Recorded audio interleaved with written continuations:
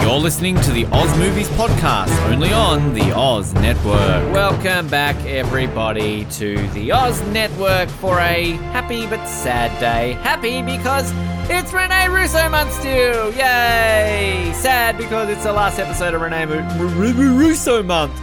Boo! And I don't know why I'm apparently starting an engine as I talk today. RENE Russo Month! Start the whole month again, that should be our thing.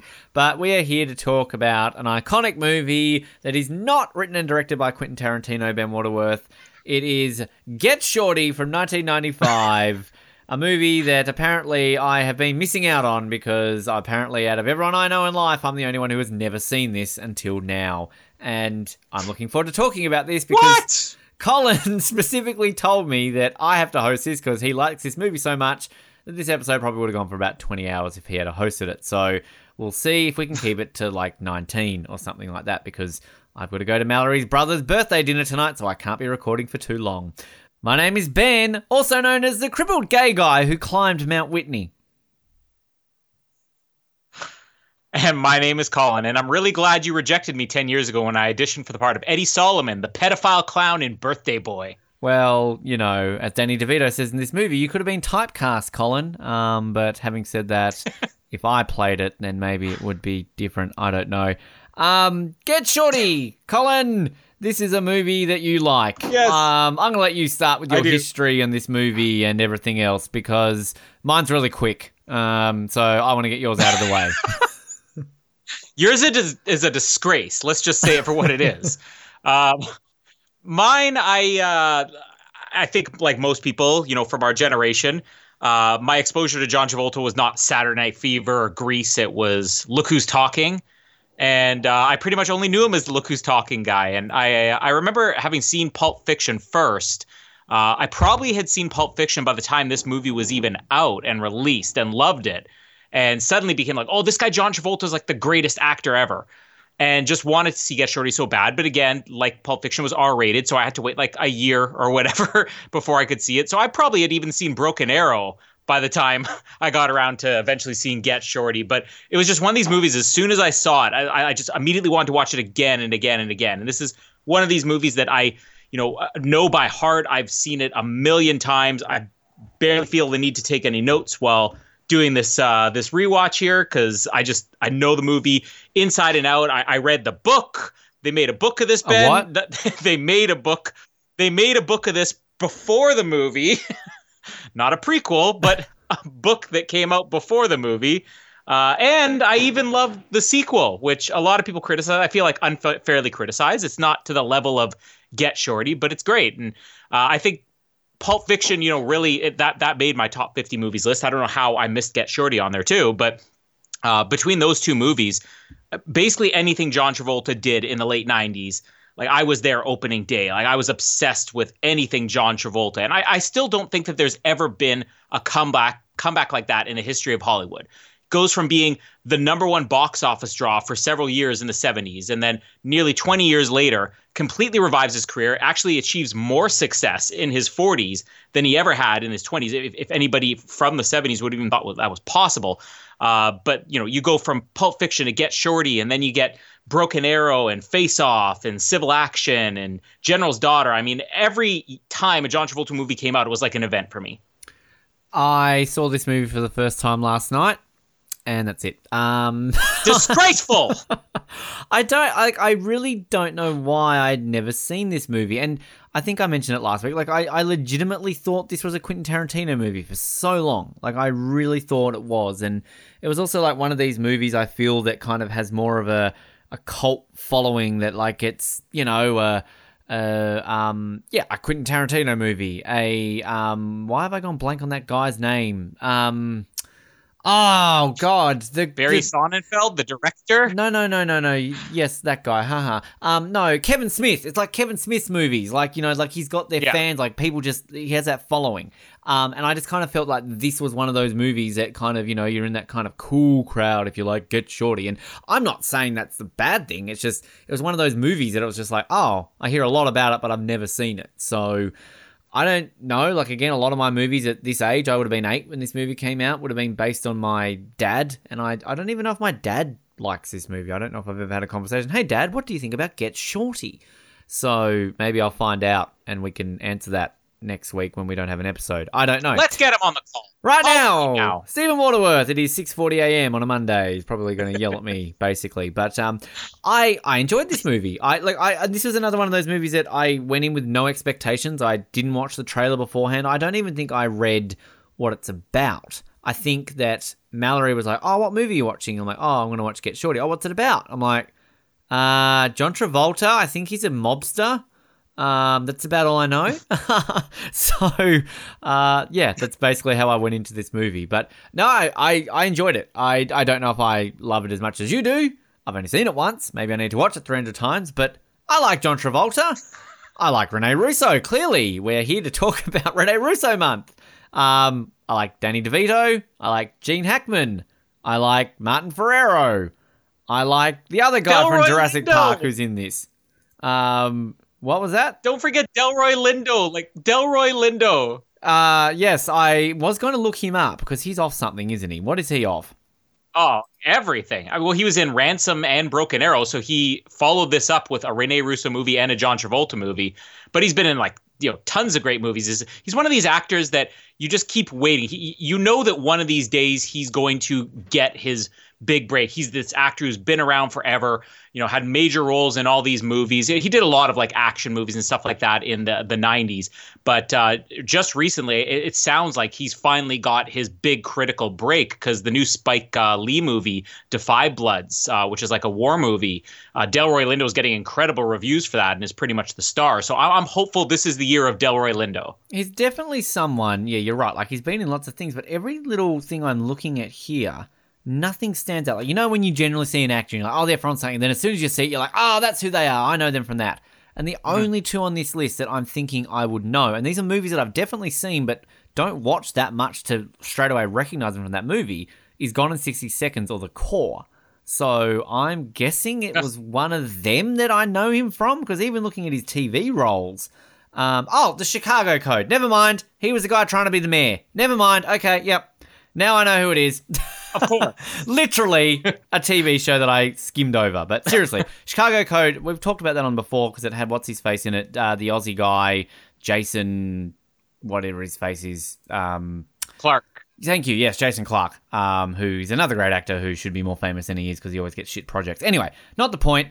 I like the mullet, apparently, is what I'm trying to say. No, Delroy Lindo is fantastic.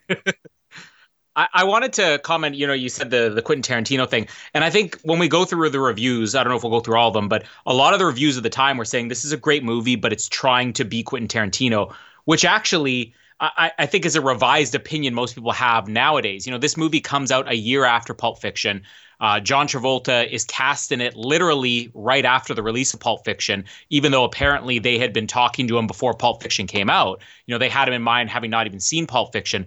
But the concept that people had in 1995 of this being a ripoff of Pulp Fiction, even though it isn't really, comes down more to the fact that Quentin Tarantino himself admits that his writing style was a ripoff of Elmore Leonard, the author of Get Shorty. Yeah. So much so that he follows up Pulp Fiction. His next movie is Jackie Brown, based on another novel from Elmore Leonard. So Quentin Tarantino himself has basically said, yeah, I rip off Elmore Leonard, and then this movie comes out based on Elmore Leonard's novel, and people at the time sort of, even though everybody enjoyed it, were like, well, I think they're definitely trying to rip off Tarantino a bit, but it was actually the opposite. And I guess it's that period too when, Quentin Tarantino, Pulp Fiction, massive movie, and of course, whenever you get movies in subsequent years that follow a big movie, they're always accused of copying another movie. So of course, I guess in 1995, Pulp Fiction's still very fresh on everyone's minds.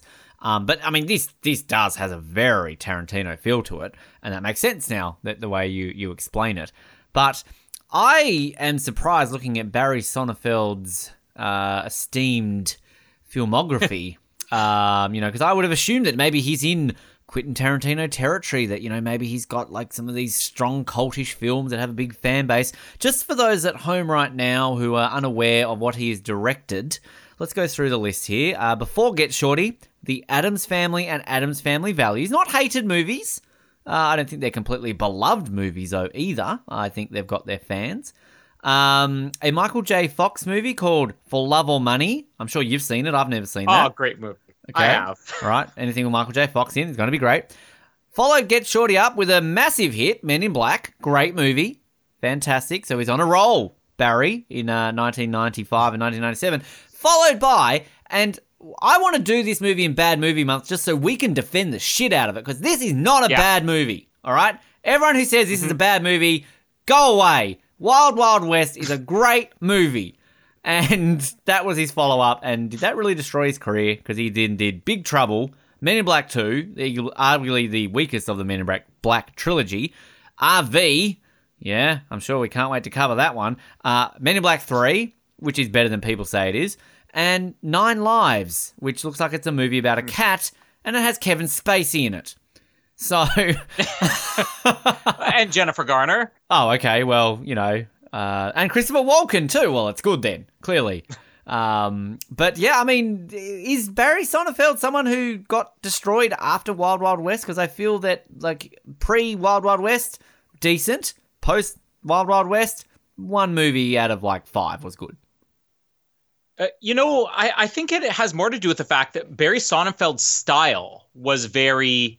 Like, even the Men in Black movies are very similar to the Addams Family. You know, if you've ever seen the Addams Family movies, he has a very distinctive, very comic booky style to it that is very distinctive Barry Sonnenfeld. And he does a movie like Get Shorty, which still has a little bit of that, but it's a completely different type of movie. So when he gets Wild Wild West, a movie that really, is, I guess, trying to rip off Men in Black, and it didn't click, he tried to counter that by going back to the Get Shorty style with Big Trouble, which another RENE Russo movie. Basically, Get Shorty with Tim Allen in the John Travolta role, which I actually really like. Big Trouble. That would be a fun one to cover if we do RENE Russo Month Part 2 next year, whatever. But I feel like he had this style like Addams Family, Men in Black, and as soon as he had a flop with Wild Wild West, he goes back to doing his character stuff, like For Love or Money, like Get Shorty, and then that flopped, and then that pretty much destroyed him. And he's a guy with two different styles of films, and he just reached a point where neither of them were working, and just, I don't know, maybe nobody gave him a chance, or maybe he was just sort of a 2 or 3 hit wonder. And he made a cat movie. But yeah. And what's crazy is he passed on doing the sequel to Get Shorty and did RV instead, Wow. There's a bad move. Jeez. Wow. It's actually interesting to see here, though. Like, as a producer, he was a producer on the Lemony Snicket's A Series of Unfortunate Events, and then when they did the Netflix reboot, he directed and was executive producer on all the episodes, and then went on to be nominated for an Emmy. So, interesting there that he kind of had that. But it's interesting to say how he's got those two styles, because... if you say Big Trouble and Get Shorty, similar films. Obviously, Men in Black and Wild Wild West are very similar films. They're not just because Will Smith's in them. Mm-hmm. And that's why I think Wild Wild West gets unfairly treated for some reason, because it's like, dude, this is basically Men in Black, but in the Old West. It's basically the same, so why do you hate on it? And I would arguably say the Will Smith rap at the end is better than the first one. Wild Wild West by Will Smith, maybe a better song than the original Men in Black by Will Smith. Controversial opinion. Absolutely. Oh, you agree with me though? Not for me. Okay. I would honestly rank the Wild Wild West theme song from that movie maybe my top 10 favorite songs of all time. That's how much I love Wild Wild West. Okay. So much so that when I listen to the song, Jamie says, "Not this song again. Please turn this off." She won't let me listen to it. When I hear the original, the riff that they use from, I can't remember, is it a Lionel Richie or a Stevie Wonder? Yeah, Stevie Wonder, okay. Every time I hear that, I'm like going, "Chicken Wow Wow, Chicken Wicken Wow Wow West, Jim West, Desperado, Rado." God, rather than actually... No, you know what, nada. Another controversial Will Smith rap opinion, because this is what we do on the Oz Network. We have controversial opinions on Will Smith's music, is Nod Your Head, Black Suit's Coming from Men in Black 2. Yes. Better song than Men in Black. And Men in Black is a great song. I'm not saying it's a bad, but And seriously, Men in Black 3, Pitbull is not Will Smith. Will Smith, why did you not rap on the third one? Yeah. Okay? Come on. Just biggest disappointment. But we're here to talk about Get Shorty, Men in Black Month, coming soon, apparently, to the Oz Network. But I feel like we need to have a little talk about RENE, because we are here to celebrate RENE Russo. And for some reason, I feel we come out of each of these episodes not talking about her as much as we should. Where does this rank, do you feel, on the acclaim of Renee? Like, where is she in 95? Outbreak had been here around there, hadn't it? Was it the same year? Was it 95? Free Jack a couple of years beforehand. This is her year. So this is the year, right? Yeah. This is the Renee year, the Renaissance. Right? There it is. That's the reaction I wanted. Oh, can we just make that a t-shirt now? The Renaissance. I want you to get like the statue of David or what's the female one? The Venus de Milo. Like put Renee's face on it with the hair sweeping, and isn't there like a guy like going like, oh, the beauty, the wonder, like with Rene Russo. There it is, the Renaissance. Okay, we'll make that happen. We should tell people too, though, that we do have a t-shirt store that is now active. We've been talking about this for a long time. Yes. And there are 4 Rene Russo themed shirts in there. They are all done. 4 shirts. They're all done in the style of like, a campaign poster. Yeah, I think we talked about this. So there's like Russo Estevez 92. There's Russo Travolta 95. Russo Brosnan 99. And Russo Murphy / De Niro 2002. So if you ever wanted, and by the way, if you go to tpublic.com/OZN or OZN, you can see all of our t-shirt designs.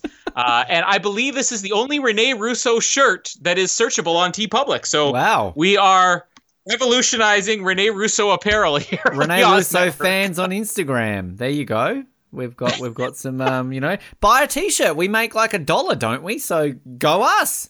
Yeah. You help support the show that supports Rene Russo. $1. And the Renaissance. $1 goes a long way to supporting my meth addiction. I hope one of us can design that shirt. I really want that Renaissance. So I mean, she'd had, a couple of big movies there with Lethal Weapon and In the Line of Fire, obviously. But Outbreak and Get Shorty was like, this is her as a leading woman. And then she follows this up with another huge year with Tin Cup and Ransom. So I think we said this maybe all the way back when we did the Outbreak episode outside of Rene Russo month that, 95, 96, like everything she did turned to gold. Now, people are going to say, okay, well, Outbreak was not a hit just because of Rene Russo. Get Shorty was not a hit just because of Rene Russo. Tin Cup wasn't. Ransom wasn't. But I'm seeing a pattern here. So, yes, 95, 96, the Renaissance. Renaissance, yes. Another actor I want to point out who I sadly didn't actually know was no longer with us. It makes me sad. Dennis Farina. Now, I just want to point out, as such a fan of Eddie, can I just say that Dennis Farina is the New York Knicks coach that gets fired and replaced by Whoopi Goldberg. And then he goes on to coach, I think, the Charlotte Hornets, or he definitely goes on to coach another team in the NBA. But he kind of plays a very similar character in Eddie, except he's not really a mobster and doesn't shoot people. But the point is, Dennis Farina, you're talking about a Renaissance. Dennis Farina was hot as the jerk asshole character in the mid-90s. Go Dennis Farina. Yes. I really am glad you're giving a shout out to Dennis Farina for a few reasons. One, Unsolved Mysteries, which made my top 10. We talked about that when we did the Airplane recap.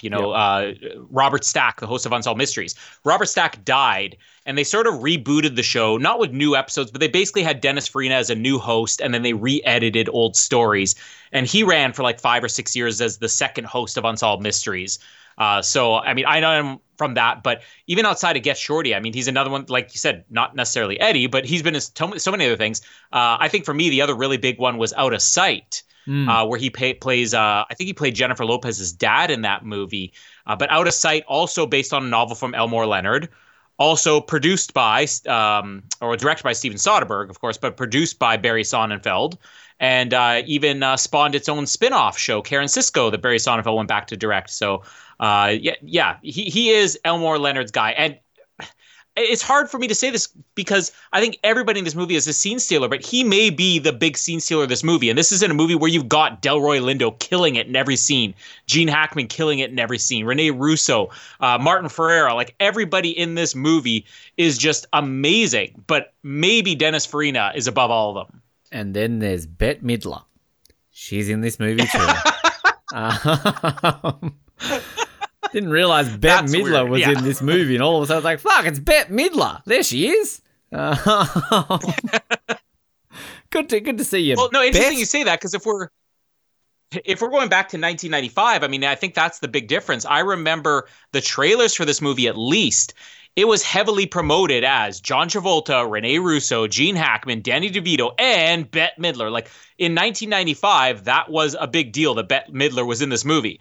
Now that we're 25 years, removed from Get Shorty, it really is. You watch the movie and like, oh, Bette Midler's in this. But it was just sort of a cheap cameo. She's someone who is like one of these people now that I think a lot of people of a certain generation think she's just, she's that crazy old lady on Twitter.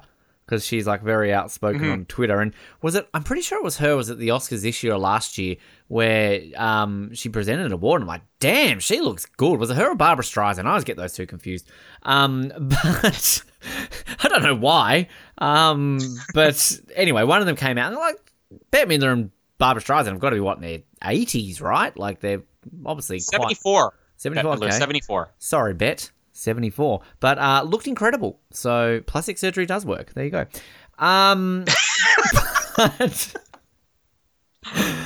Travolta's had plastic surgery too. I'm an equal opportunist plastic surgeon person. Don't speak bad about John Travolta. His wife just died. So let's just be careful about what we say in this episode. In all seriousness, that actually was quite sad. I didn't realize that Kelly Preston wasn't well. So, yeah.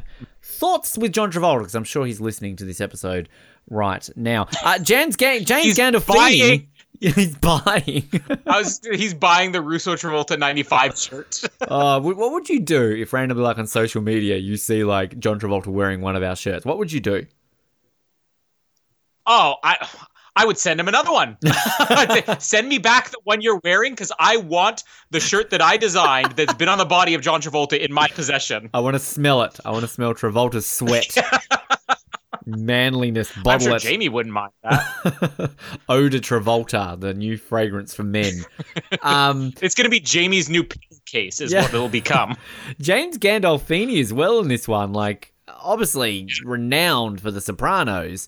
And this is, 5 years before The Sopranos, 4 years before The Sopranos. So not really a name actor. I don't know if this is a role that got him noticed I don't know any history about The Sopranos. I've actually sadly never watched it. It's on the to-watch list. But, yeah, I mean, with a ponytail as well. So go James Gandolfini. I can't even speak properly apparently now. But there you go. And have we done a Danny DeVito movie yet? I feel like we haven't done a Danny DeVito. I like Danny DeVito. No, I mean, we talked about him so much in the Kindergarten Cop movie just because, the association with Schwarzenegger with twins in Junior. But, I mean, we're going to have twins in Junior eventually. I mean, we're going to get through Schwarzenegger's whole filmography. But, I mean, who doesn't love Danny DeVito? And Danny DeVito is primarily the reason this movie exists. He produced this movie. He bought the rights for this movie. And, he's not just a producer on this movie. This was his project. He said, I want to make the movie about Get Shorty. And, inserted himself in the movie. And I think he has 2 scenes in this movie, maybe 3 if you include a scene at the end, which I think is 2 scenes more than the character in the book had. The character was just sort of talked about, and then he had the one scene where they meet with him the first time. But he found a way to even come back in the sequel as the only other returning actor in Be Cool other than John Travolta. And I do appreciate how he then gets front and center in the poster. That, he still manages that. And this might be the most... But let's think about...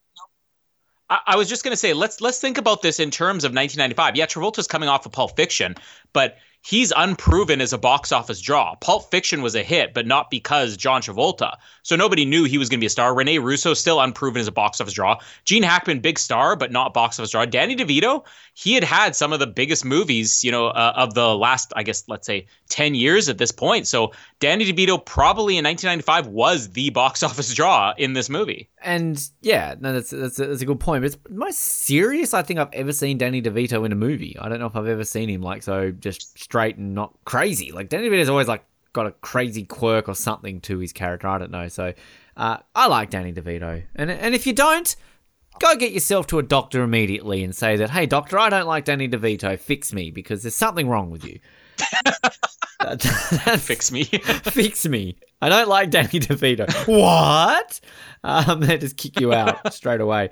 But I am going to try to recap this movie. Now, I get the plot, but there's also I feel this is a movie you need to watch to kind of get. Does that make sense? Why are you laughing at me? What is the I feel this is a movie you have to watch to get, as opposed to the movies that you don't watch and I get that movie. You know what? Well, never saw it, but I get it. Hang on. Just wait a minute, Mr. Judgmental, right? Like, think about it. I don't know if I've said many a times, my favorite movies are movies that you go into without having to think too much. Like Snakes on a Plane, right? What's that movie about, Colin? Snakes on a plane. That's all you need to know. But you didn't say, I feel like this is a movie you have to really pay attention to get. You said, I feel like this is a movie you have to watch to get. You need to be viewing this movie. You won't get it from the back cover of the DVD. You won't get it from the trailer. You need to watch the whole movie. Lad Undercover understood what I meant. All right. He knew what I meant. He will in 8 months. He will. He's messaging us about the holiday special from Star Wars. When did we do that? Like 20 years ago? 2017. Yeah. Dude, you're so funny. Like, what did I, like, he literally quoted us again. Like, I'm like, well, what did I say? I put these in the back of my mind after I finished. I just cut it out like, oh yeah, Get Shorty, sure. And literally in a month, I'll be like, oh, did we do an episode of Get Shorty? I don't remember that. Yeah, no. Nobody really understands. Nobody understands unless you are podcasting what a podcaster really deals with. You have to be on the podcast to get it. But seriously, I've heard this from other podcast hosts and everything too. They'll say, you know what? You'll do an episode and you're like, that was great, and you can do a write up and all that and know everything about the episode. But if somebody quotes you on it 2 weeks later, you're like, what did I say? It's just gone. Which I have to say, this is a side note, but not a side note, because I guess we exist because we used to be Survivor Oz. I've actually been getting a few messages recently from people asking us what happened to our Survivor Oz episodes. And I realize those people are not listening to this episode because they only care about Survivor. But we changed servers, so we had to remove them. Long story short, they will be coming back in some capacity. Stay tuned. But it's fascinating because through that, in some of the messages, they'll be like, oh, yeah, I just listened to your Saman Del Sur Ozcap, and remember that bit when you said that thing to Noah and then Colin chimed in? Oh, it was so funny. And I'm like, yep, was I racist or something? Like, I don't know, was Noah racist? Like, I don't know, I probably said something that I shouldn't have, and somebody's going to dig it up in a couple of years and we're going to get fired somehow because we've said something. Well, I've said it. You haven't said anything bad, Colin. It's going to be more like you're struggling to remember what season San Juan del Sur was, not what did I say on a San Juan del Sur episode. There was a season called San Juan del Sur. Hang on a minute, what? So, the backtrack, my point is, like if we were doing a Tarantino movie, there's a lot going on, right? And it kind of all sort of comes together at the end.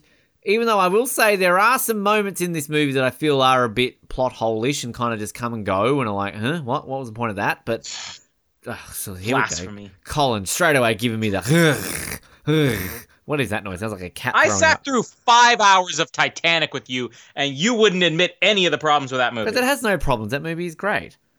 Oh, shut up. The difference is I like this Talk movie. about a better movie. Talk about Get Shorty. This movie didn't even make your top 50. Shut up. Prove it. Because I forgot, okay? Fine. Go watch a movie. You'll understand it better.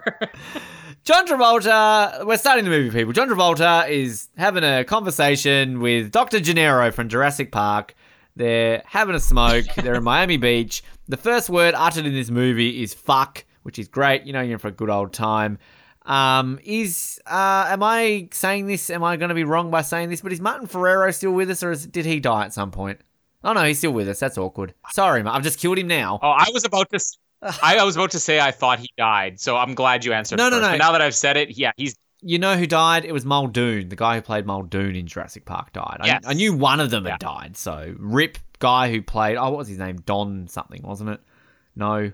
I used to know him off by heart. Don? Who's Let's Don? Just call him. Remember that guy in Jurassic Park, Don? Oh, what an actor. Don. Bob Peck is who you're thinking of. Bob Peck. Don and Bob are both 3-letter words, Don. so you can see my confusion. So's Ben. That's very true. And I'm not dead yet. Oh, God. So they're having dinner and they're talking about something. I didn't write down what they were talking about. Colin, you're going to fill in so many gaps in this movie for me. And basically... It was literally the weather. Okay. We end up meeting Dennis Farina's character, Ray Bones Barboni. And he ends up coming over and mouthing off at John Travolta and basically steals his jacket. Gotta say, like, Matt Dyson, hello, Matt. I know you're listening to this episode. Thank you for your feedback on, I finally did read your feedback on Free Jack. And we will do, was it None on Bikes or On the Run or whatever the hell it was called? Nuns on bikes. Nuns on the run. Nuns on Bikes. What is Nuns? None on a bike. Don is Don in Nuns on Bikes. What is Nuns on Bikes? Who is Don? There's no such thing as nuns on bikes. Another t-shirt. Nuns on Bikes. And who is Don? Nuns on Bikes. I don't even know why that's so funny. The point is, Matt, thank you. And I know you're listening to this because you commented on a post and was like, "Oh, Chili Palmer," and I literally was like, "Who's Chili Palmer?" Because I didn't even know who Chili Palmer was. He in Nuns and Bikes? But in all fairness, you do have to see the movie in order to get who Chili Palmer is. So that tends to fence. Not necessarily. I'm sure people who bought chili in 1995 got into the cross promotion. David Palmer voters from the California presidential primary probably liked Chili Palmer. There's an in-joke for our 24 fans. Anyway, John Travolta is amazing in this movie. He went on to win the Golden Globe for Best Comedy. Was it comedy or was it? It wouldn't be drama, wouldn't it? Anyway, rightfully so. Great performance. And how has this guy not won an Oscar? He's been nominated once or twice, John Travolta. Pulp Fiction and Saturday Night Fever? Or did he only get one for one of them? He was nominated for both Saturday Night Fever and Pulp Fiction. Okay. I was right. Didn't win for either. But, like, sadly, like, I think that there are so many Travolta movies, even since, like, from Get Shorty on, where you could have made an argument for him getting an Oscar nomination for. Like, I actually consider it disgraceful that he has not been nominated since then. Battlefield Earth being one of them. I will correct myself. So was it drama or was it? No, it was comedy or musical. It was. Okay. I was looking at a weird thing here thinking that it was drama, but then I realized I was looking at the year afterwards, not that one. So my bad. The thing too that I find interesting is that he didn't get nominated for an Oscar for this. So, like, obviously best motion picture comedy, musical comedy, doesn't, guarantee you. Usually they look at the drama field, but I mean, I would say I'm trying to find the 95 Oscar nominees, but my computer is hating me at the moment. But I would have assumed that, this was an Oscar-nominated performance, would you not say? I'm going to say that. Let's take that with a grain of salt because anything Travolta does is great for me. But I think you also have to look at the year this came out. 1995, you got Massimo Troisi from The Postman who got nominated, which... even though nobody's going to say, oh, yeah, The Postman, but this was an actor who had died. So this was sort of, after his death, there was a lot of support for it. Then you had Anthony Hopkins and Nixon, Sean Penn and Dead Man Walking, Richard Dreyfuss and Mr. Holland's Opus, and Nicolas Cage for Leaving Las Vegas. So obviously a very competitive year. So I can kind of understand why they wouldn't nominate him 2 years back to back. But for me, I mean, I think that his performance as Chili Palmer, I mean, it's strong enough that they wrote a book that was a sequel to this, so that they could write a movie that was a sequel to this. It is all about Chili Palmer, and I think this is definitely John Travolta's most fun role. And there's just moments in this movie where he does things like I can't think of any other actor, at least from this time period, who had as much confidence as Travolta had in this role. I just want to say that I did not realize Richard Dreyfuss got nominated for Mr. Holland's Opus. I used to watch that movie all the time as a kid because my sister liked it. Great movie. It's fine, but I didn't realize it was an Academy Award nominated movie. And can we just all take this moment to remember that Nicolas Cage won an Oscar? Yeah. Everybody just remember that Nicolas Cage won an Oscar. And Kevin Spacey won an Oscar that year too. He won 2. So, acting different to real life. But anyway, just want to also say, we're really sidetracked here, but John Travolta beat out Michael Douglas for The American President, never seen it. Harrison Ford for Sabrina, never seen it. Steve Martin for Father of the Bride 2, never seen it.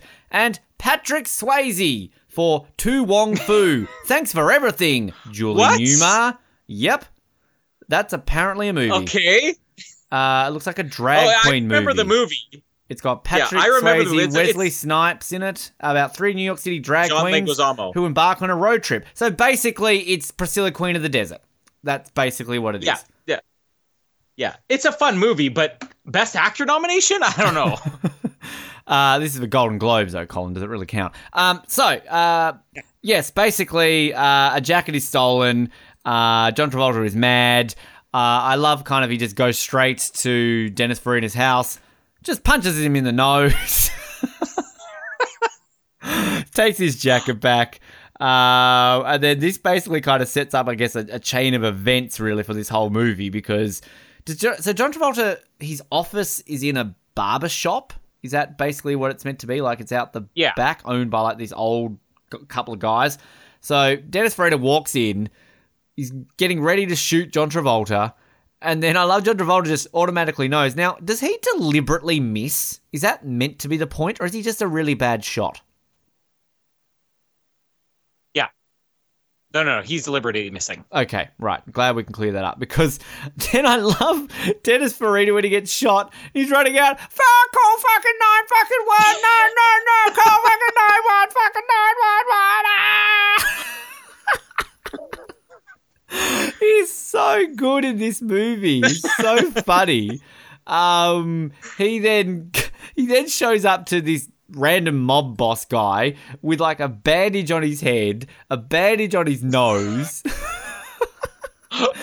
Basically, I want to take out Chili Palmer, but then we find out that no, you can't, because he's one of Momo's men, or connected, and basically as soon as Momo's alive, we can't touch Chili Palmer. And then what do we have our next scene? We're in Brooklyn. Momo, the esteemed mob boss, dies because he has a heart attack. I love the setup of this scene, because you are kind of expecting him to get gunned down or something like that, like someone put a hit on him or something like that, but he literally dies because of a heart attack, because he can't walk upstairs, and it's his 65th birthday and everyone gives him a heart attack. This is the thing too, this movie it's a very funny movie, but it definitely...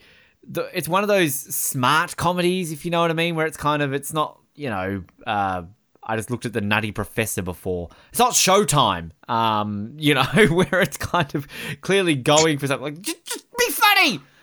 Get Shorty's funny without being overly funny, if that makes... I'm not making sense this episode, apparently. Maybe I was in Nuns on Bikes or something like that, and, it screwed with me or something. So that we've got this sort of setup between Dennis Farina and John Travolta.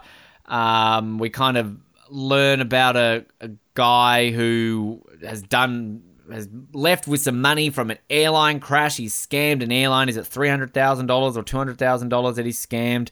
Because it was found out he didn't really die in this crash. So that's kind of the gist of why John Travolta is about to go on a little journey to try and find this guy. So this guy, he owed money previously to Dennis Farina's character, or the people that Dennis Farina work for.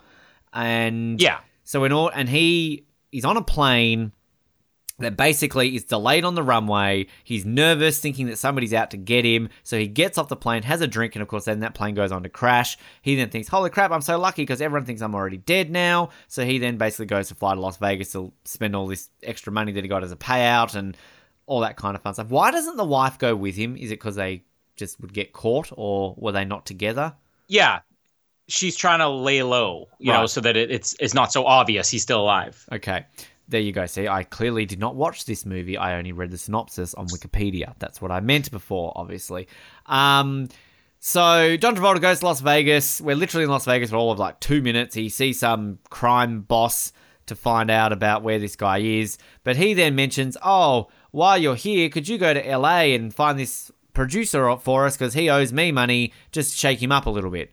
And John Travolta straight away is into LA. And then we're going to meet Gene Hackman and Rene Russo because there's a Hollywood couple for you. Has Gene Hackman ever been young? No. I swear he's always old. He's perpetually been, 50-something years old. Yeah, like, this is just one of those guys that just has always looked old. We talk about Tom Cruise, always looks young. Rene Russo, always looks young. Gene Hackman, always looks old.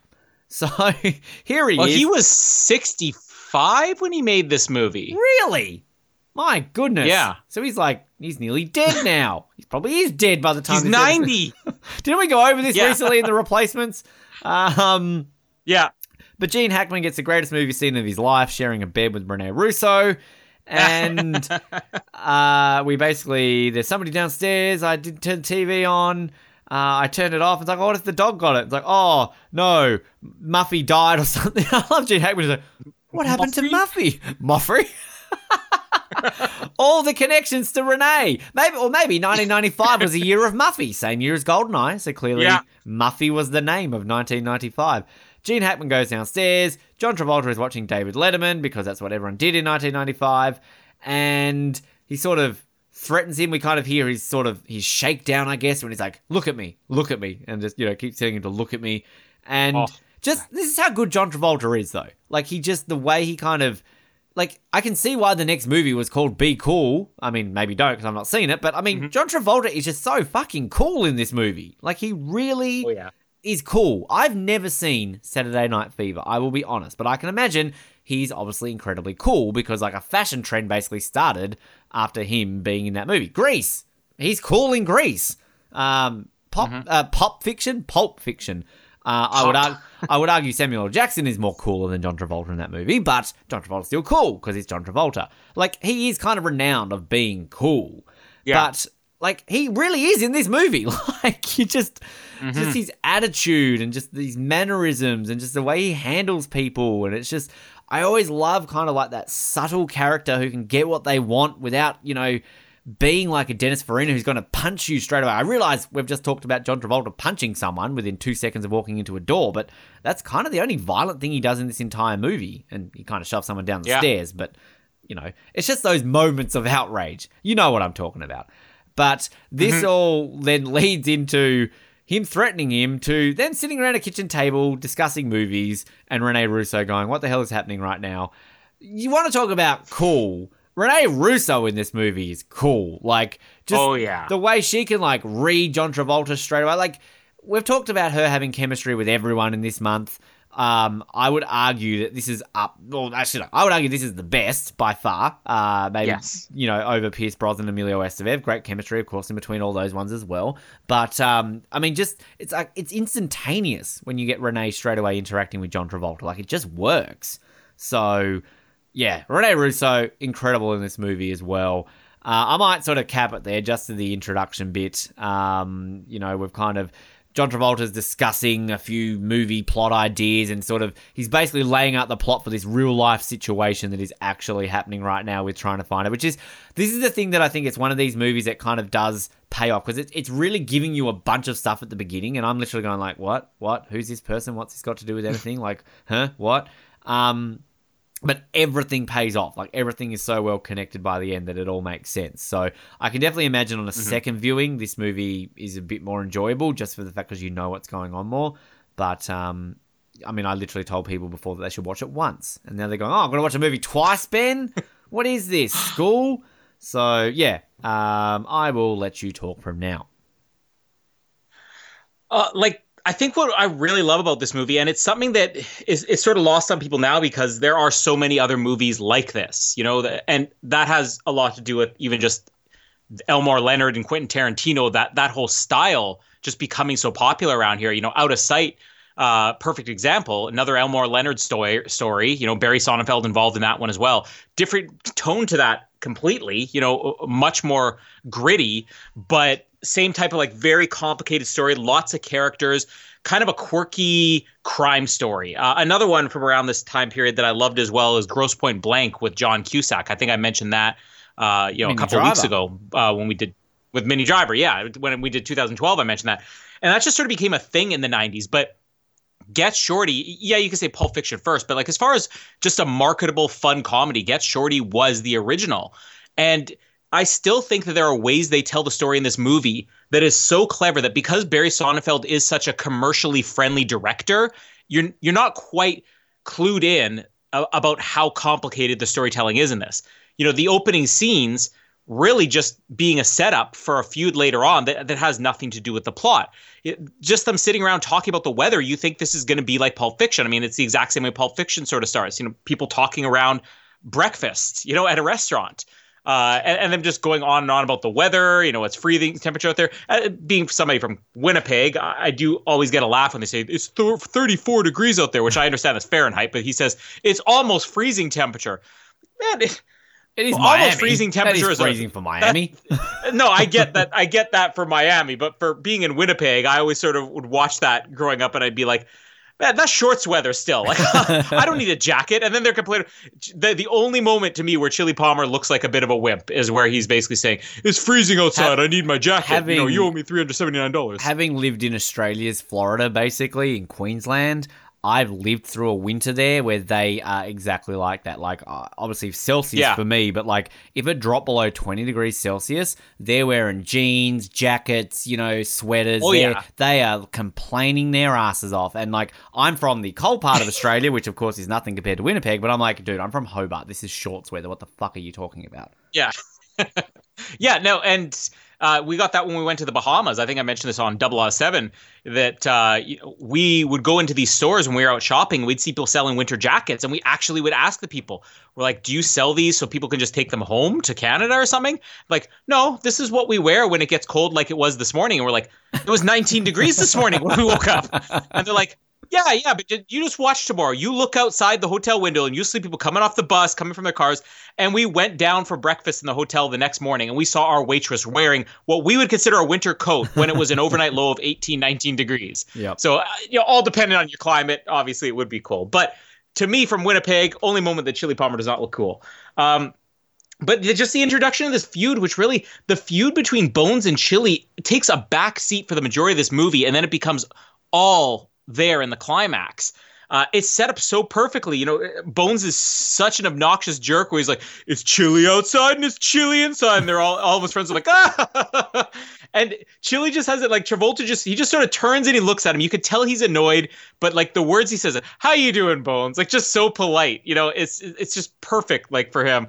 And then the whole jacket getting stolen, like, you know, everything you need to know about Bones right there. You know, he's a bully. And he doesn't care. He knows that Chili Palmer is dangerous, but he thinks he's better. You know, he thinks he's smarter and everything. And the greatest thing about this movie is how dumb all the characters are without any of the characters realizing they're dumb. It's like watching the Mike Judge movie Idiocracy. Did you ever see that? I've never seen it, but I'm aware of it, yeah. Yeah, where one guy goes to the future and realizes that the average IQ is in single digits now, but these people think that they're intelligent, you know? That's kind of what the world of Get Shorty is. Like, everybody is an absolute idiot. And Bones is a perfect example. But, you know, when he goes in there and he's, punches him in the nose, like, again, I love the way that violence is filmed in this movie. We talked about for The Irishman, how the one good thing about that movie was that they filmed violence in a way that it caught you off guard more. It was something different. And same thing with this movie. Every time violence is committed in this movie, you want to laugh, even though it is brutal. His punching him Bones in the nose, it is a brutal hit, but yet it looks funny because of the way it happens. You know, just politely knock on the door, he opens the door, punch him right in the nose, grab his coat, walk right out. Like, it is so cool and it is so funny. And then Bones going in with the gun, like I said, just a look on his face where he shoots him, and it is intentional. He shoots the scalp off of his head, basically. That's the only time Chili actually uses a gun in this whole movie. He even brings that up later on. And after we finished Get Shorty last night, Jamie and I went to bed watching Be Cool. I didn't finish it. It's been a few years since I've seen it, but I'm pretty sure I don't think he uses a gun in Be Cool either. Because he just doesn't need to. Like, this is the confidence I was talking about. Is that, just quickly to interrupt, one of those things where it's like when somebody points out to you that, like, Batman never uses a gun, or like Indiana Jones, Indiana Jones uses a gun, but like, you know what I mean? Like, there's certain things that you think in certain movies. Like when we've done the Bond movies over on 007, we count the kills, and then something like The Man with the Golden Gun, he literally kills one person. Like, and you kind of go, oh, like, it's weird when you realize that. I did not pick up on that with Chili Palmer at all until you just said that. So there you go. And it makes him that much better because let's be honest, John Travolta, I mean, he's in good shape here, for a 41, 42-year-old man or whatever. Yeah, but it's not like you look at him and you're like, oh, I don't want to cross this guy. Samuel Jackson be 98 pounds and 88 years old, and you still look at that man and you don't want to cross him. Exactly. Travolta's not like that. He looks likable. So that they can pull this off is incredible for a guy who commits one act of violence in the movie, or two if you include shooting the scalp off, one of which is a practical joke. And even later on when he talks about him being shot, it's just effortless. Like, it's the confidence that makes everything about this character work. And the Momo setup, I always love that because you could hear the labored breathing. He's just climbing like one flight of stairs and then happy birthday and he's dead. And that's just before the credits. Like, this is just setting up the feud that has nothing to do with the plot. And also I want to mention the guy that Bones is boss. So the way that this works is Chili works for a mob boss out of New York, but he has been sent down to Miami where they have a Miami operation or whatever. And it's just one of these things where they operate this loan sharking business out of the back of a barber shop. Right. Yeah, just the barber shop's a front. Bones' boss kind of runs the Miami territory, but he's basically saying, listen, Chili doesn't work for me. You don't do anything until Momo's dead. Then when Momo's dead, suddenly, well, Chili, you work for me now because you're in Miami or whatever. So he was running this operation under somebody else's territory. So they kind of just had like this, friendly agreement or whatever. We'll let you do this here. But when the guy who plays Bones' boss, I don't even remember what his name is. The actor's name is Alex Rocco. He's from The Godfather, like the first Godfather movie. And I always missed it until I think I went back because I saw Get Shorty before I saw The Godfather. And then when I watched these movies back to back, I realized that this scene is a direct reference to his death scene in The Godfather. Because in The Godfather, his character runs a casino and he's assassinated while getting a massage on a massage table, literally face down on a massage table. And that's exactly what they're doing here. So I figure that has to be an intentional thing that they have Alex Rocco, one of the guys from The Godfather, literally having one scene imitating in the exact position he was in The Godfather. They've passed the credits, and then when Bones comes in, like, the movie slows down. It's just this montage of fast scenes, and then it slows down when Bones comes in. And Martin Ferrer too, like, underrated in this movie because he really only has a couple of scenes, but he's got like the same type of confidence. Like, doesn't matter if somebody's holding a gun to your head. He's like, hey, how's it going? He has that when Bones starts threatening them later. But I love when Bones walks in, and of course, Chili already knows this guy's now my boss, so I shouldn't mess with them. And the first thing I think that Chili says to him is something like, you want these guys to fit you for a rug? Like basically saying, hey, you need a new toupee or something like that. He's just messing with him right away. And then when Bones says, I'm looking at your books here, and there's this guy, Leo, who, has obviously owed $15,000 or whatever, what about the money? He goes, well, he's dead, Bones. Like, he's not even caring that this guy is his boss now. He goes, how do you know? Did he tell you personally? Yes, Bones. He personally told me that he died right after he blew up in that plane crash. But the whole idea of this plot is that, Chili is being forced to collect on a debt that he otherwise would have let go. So when Chili goes to talk to the wife, I love the way that this is told too, because the wife doesn't say anything except for, I really wish he were dead, but he's not. And then they just sort of cut there. You don't know what happens. So then when Chili gets to LA, he fills in the story when he's doing the movie pitch, which is such a clever way of telling the backstory without bombarding the audience. Because you even said, like, there's a lot of information up front. But imagine if the wife had sat there and said, okay, so he was going to skip town, and then he got on the plane, and then he got off the plane. But saving that for later on in the movie pitch is such a great idea. and then the car thing, which becomes a running gag in Be Cool too, where he gets off after stopping in Vegas, he gets off the bus and he's got the minivan there. He goes, I ordered a Cadillac. Yeah, it's like, well, this is the Cadillac of minivans, which happens again in Be Cool, which is funny too. I did miss one thing here. I can't miss this in my notes. Just the minor characters that are so funny in here. When Bones walks into the barbershop and his bodyguard or whatever, it's like, this is Ray Barboni. You do what he says. He's the boss now, and he's basically trying to tough guy it. And then Chili just looks at him and says, you can do better than him, can't you? He goes, not these days, not unless you speak Spanish. He's immediately backing up his boss. I got your back, boss. And you can do better than him. No, not unless you speak Spanish. And then when Bones is misusing the IE and the EG abbreviation, and he goes, EG is more like example. He goes, no, I think it's this. And then his muscle there, the henchman, is like, to the best of my knowledge, EG means example. And he goes, thank you very much. Like, minor characters in this movie are such stars. And these are the best types of movies there are. So after the casino or whatever, when he goes to LA, just so you don't know where Chili is in the house, too.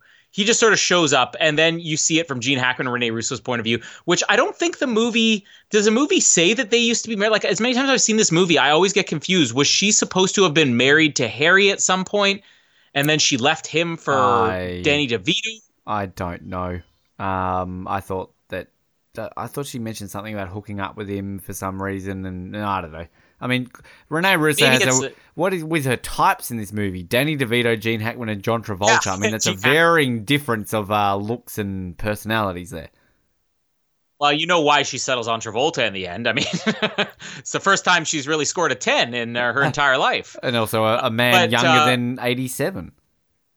Yeah, exactly. Although, funny, Danny DeVito was only 49 when he made this movie. He was 7 years older than Travolta. He's another one who looks old all the time. Yeah, always looked old. But even just the scene, like Rene Russo, she's got such a great character in this movie, and she's the straight woman. She's not as funny or outright funny or outrageous as the other characters. She is the straight character, but she does such brilliant things by being straight. Like, this proves you don't have to be the big, over the top elaborate character in order to be funny. Because even in the scene where she's like, I hear some noise downstairs, and Gene Hackman's like, oh, it's nothing or whatever. You must have left the TV on. She's like, I thought you turned off the TV. And she's like, I also thought I told you to sleep in the maid's room. She just she let the guy sleep in the bed. Like, I just pictured the background there of her in bed. She had told him, all right, sleep in the maid's room. He comes in, he takes off his clothes, lies down in bed with her, and she's like, all right, whatever. And then wakes up and then decides to tell him after the fact, oh, you left the TV on downstairs. Oh, and you're supposed to sleep in the maid's room. Like, it wasn't even that important to her. And then when he talks about what happened to Muffy? Like, his expression changing. Which, Gene Hackman, I think every time I watch this movie, I get more and more of a grasp on how dumb his character will be. He is the dumbest character in this movie. And because he's Gene Hackman, you don't immediately get that. And I think also that's a really smart choice to play this not quite as obviously dumb. Because the trivia on this is that Barry Sonnenfeld asked him to be in this movie, and Gene Hackman turned it down just because he said, I don't really do comedies. I'm not a funny guy. And Barry Sonnenfeld told him, that's why I want you in this movie. Because I think you not trying to be funny will make this character funnier. And it does work, because if you had just done this as a complete, idiot, it wouldn't have been as funny as you just slowly realizing Gene Hackman, who's usually the smartest guy in any movie, is the idiot of this movie. And then when he's downstairs and Chili confronting him, like, even just the way he confronts me, he's like, Chili keeps telling him to look at him. He's like, why do you keep telling me to look at you? Like, he's just whiny. It's great. But then Rene Russo coming down, like, the way that this movie will just sort of cut out a scene and then go back and tell you what happened, where he's like, I've got an idea for a movie for you. And then they just cut. And it's like, I don't know, an hour later, and she's just hearing them chit-chatting downstairs. And imagine, again, from her perspective, she said, somebody's broken into the house, go down and see what's going on. And then he comes down and sees them chatting with somebody she's never known before, which is great. And just her confidence in the scene where she's, saying something. It's like, all right, you and your new friend can get out of my house. And let's just also say, like, the image of her, which is my profile pic right now, just in the Lakers shirt. Like, that's a physical presence. Like, physical presence isn't always size and everything. It's just being able to stand a certain way. It's just being able to look a certain way. And this is, I think, kind of what you were getting about how cool Rene Russo is in this movie. Because she is not trying to be cool. It is just effortless. She's just standing there wearing a T-shirt and nothing else, which is nice. And just listening to these guys talk. And you can tell from the look on her face, she's just getting ready to say, all right, get out of my house. You're not supposed to be here. But she just doesn't care. You know, it's just effortless with her. The way that the scene unfolds, too, where he starts telling, this is my idea for a movie, and you realize he's telling the story of what he's doing. Now he's telling what Leo's wife told him later on. Such great way to just edit this story in there without bombarding the audience.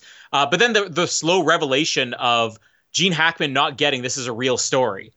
Where you know, he's trying to say, oh, then you should do this, and oh, who's your hero? He goes, well, you know, the loan shark is a hero or whatever. He goes, well, he's barely mentioned. And then Rene Russo, Harry, you're an idiot. He's talking about that flight that went down, and then, oh, right, okay, so are you the guy? He goes, no, I'm not the guy. He's the loan shark, you idiot. Like, she's having to tell the audience how dumb he is. He's only going to get dumber from here too. Do we have anything else here? Yeah, no, that's the end of my notes here, but. Can't talk enough about how great the chemistry is of all these actors. So I'll agree with you. Maybe she has more chemistry with Mel Gibson in Lethal Weapon than with Travolta here, but it's like really close. But you put her in any movie with anybody. I mean, you put her with Dennis Quaid, Yours, Mine, and Ours, you know? Great chemistry in that movie. Buddy, the movie she made with an animatronic chimp, I guarantee she has great chemistry with the animatronic chimps in that movie. When are we doing Animatronic Chimp Month on the Oz Network? That's a long overdue month that everybody's been clearly crying out for. So yeah, it's funny with Gene Hackman sort of being so dumb in this movie, because you're right, it kind of does throw you off a little bit, I feel, just kind of you know, because you kind of expect a certain thing from Gene Hackman. But yeah, the guy, like, it's the opposite of he doesn't age. The guy doesn't, like, he's always aged, I guess. I don't know. Yeah. I love this shot when we go to the airport and you've got, like, they're talking about the plane crash and you kind of see that plane and you think it's like it's about to crash, but then kind of the way they kind of, like, pan the camera out and it's just a plane landing. Like, it's really cool the way they do it. Mm-hmm. So for the first time we get to meet in this movie the esteemed Delroy Lindo, who is wearing his cool yellow suit. He's in LAX and James Gandolfini's giving a little girl an ice cream, and then we meet this kid character guy who, can I just say, his play, Yayo is a name, and the actor is Jacob Vargas. Another Vargas, Colin. We can't escape the Vargases. Vargas Oz. So they're here to do a drop, basically, in that. So he drops an airline ticket on the trash so that James Gandolfini can go collect the suitcase, and then they're going to do an exchange of a key because the money is in the locker, and this is where we learn that there's a bunch of feds watching them. Now, probably the biggest question I had in this entire movie: do those feds permanently sit there every single day for like the next however many months until someone picks up? Because like it's the same guys. Like I'm sure they've got shifts, and maybe it's just coincidental that we're only seeing like the daytime flights. But like legitimately, is that their job, to just sit there and literally just read a newspaper for like 10 hours a day? Like sign me up for that. Like that's a job. What do you get paid to? Oh, sit in a thing and read, you know? So yeah. Watch a locker. Yeah, watch a locker. So basically, I'm just going to call him Vargas. That's all I'm going to remember. He's told Yayo, gets a key, go to the locker, and this will be all done and fixed for you. Delroy Lindo kind of walks off and then goes and meets up with James Gandolfini. And now the suitcase that they collect, is that the suitcase with the money in it? What is that suitcase that they collect? Have I forgotten? They collect the suitcase? Yeah, because okay, so there's something that... Yeah, no, that's something that might be... Okay, best way I can explain this. This is the one thing I think would have been closest to a plot hole, because he says, here's a key to the locker with the money that we owe you plus some product we're returning. You know, he says cocaine that's been stepped on so many times or whatever. You know, it's whatever. But they're picking up what they're paying for right now. So the only way I think I could explain this is that they've done several deals like this in the past. And then the last time they had, bought cocaine, they had some of it they wanted to return. So this being the 13th, exchange or whatever, they've decided, let's put this in the locker. At some point, this has been in a locker and they got clued in that the feds are watching this locker. But the fact that they're saying we're returning the product when they literally just picked up the product, the only way that can really be explained is if they had done this in the past in the exact same way. Okay. Sure. I don't know if I understand. But it really helps if you watch the movie. Yeah, it does. I should have watched it, shouldn't I? Maybe I'll do that next time. Just want to point out pre-9/11 airports here, of course, where, I mean, in all fairness, you can do what you can do what Delroy Lindo did in Australia. Like, you can still walk into the terminal and actually wait in that area in Australia still. There is no restrictions. You just obviously have to go through airport security and you can wait in the same area that people arrive. But I definitely know you can't do that in North America. So, there's that. The fact they have lockers in the airport screams massive security risk to me. Now, I've been to LAX multiple occasions. I've never seen lockers. But having said that, I've only been to LAX in a post-9/11 world. So, and also, there you go, folks. If you're playing Oz Network Bingo, we've mentioned 9/11. So, you're welcome. And is it a post 9/11 world or is it a post Delroy Lindo world? What really caused the removal of lockers? Delroy Lindo, let's be honest, that's what it was. So anyway, John Travolta's buddies with Gene Hackman, of course, now. They're driving around, and I think I've noticed something with you, Colin. You clearly like movies that are based on people making movies, because you like Bowfinger, you like Get Shorty. Yeah. That's about it. But those are two good ones right there, though. Two of your favorite movies are movies about making movies. I'm sure you liked Once Upon a Time in Hollywood, even though that really was kind of about making movies, not fully. You know what I'm talking about. So anyway, they're driving around. We see Danny DeVito's character. We discover that Gene Hackman has a script. Now, this is also, again, where I got a little bit lost. So he wrote a script that he can't use because somebody died and the ex-wife is holding on to it. Is that what is right? No, so his primary screenwriter that he used in all of his B-grade horror movies had written a script and never used it for 20 years. He showed it to him one day and he said, "This is great, we should make this movie," but then the screenwriter died. So because they didn't have a written agreement done in time, the widow now says, "Well, if you want that screenplay, you're going to pay me for it." Okay, good. Colin Hilding explaining smart things to dumb Ben since 2013. So yes, we learned about this script. Now this is the Lovejoy script, right? I wrote that one down correctly. Mr. Lovejoy. Yep. We see Danny DeVito having lunch with a woman who's a rock star who we later find out that John Travolta knows. Okay. Remember that because I was kind of confused when that happened. We go to Gene Hackman's office. He gets a bit of a shakedown from Delroy Lindo and who's his sidekick here? Who's Delroy Lindo's sidekick? Is that John Leo? Grease? John Grease. No, okay. Leo is a different person. Well, there's James Gandolfini, who's the henchman, and then the other owner of Delroy Lindo's business, John Grease. He was on Lost. Who's Roger Linus on Lost? I'm guessing it's related to Benjamin Linus. Oh, he's Ben's dad. Okay. I knew because I was going to ask who he was because I want to look at the actor because I'm like, he looks familiar. Yeah, he's a young kid when Ben's in the flashbacks, if you remember. Oh, okay. Vaguely remember that. And Ben basically kills his dad. So, yeah. He's more well known as Uncle Rico in Napoleon Dynamite. He's amazing in that. But he's one of these guys that every movie you would see him in, he completely changes his look, his delivery, like. It's hard to be able to pinpoint, oh, yeah, he's that guy from that thing because it's a completely different character from Uncle Rico and I'm guessing, Lost as well. Am I of the unpopular opinion to say that I think Napoleon Dynamite is slightly overrated?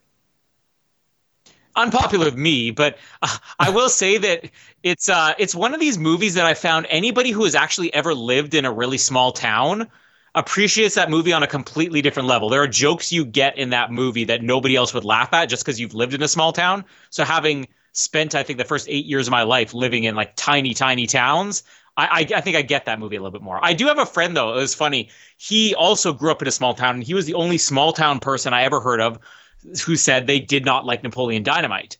And I'm like, how could you not love Napoleon Dynamite? He goes, you don't understand. When I was a teenager, I was Napoleon Dynamite. This is bad memories for me. Otherwise, yeah, you gotta love Napoleon Dynamite. The best bit about that movie is the dance sequence at the end. Let's be honest. But no, I mean, look, I don't dislike Napoleon Dynamite. I just remember watching it, going, okay, that was fine. It's not as great as everyone thought it.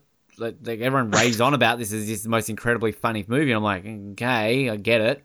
But, you know, it didn't make me go and buy a Vote Pedro shirt like everyone was wearing in 2007, whatever year it was that it came out. So, anyway. But you know what? You can get a Vote Rene Russo John Travolta 1995 shirt over at tpublic.com/OZN.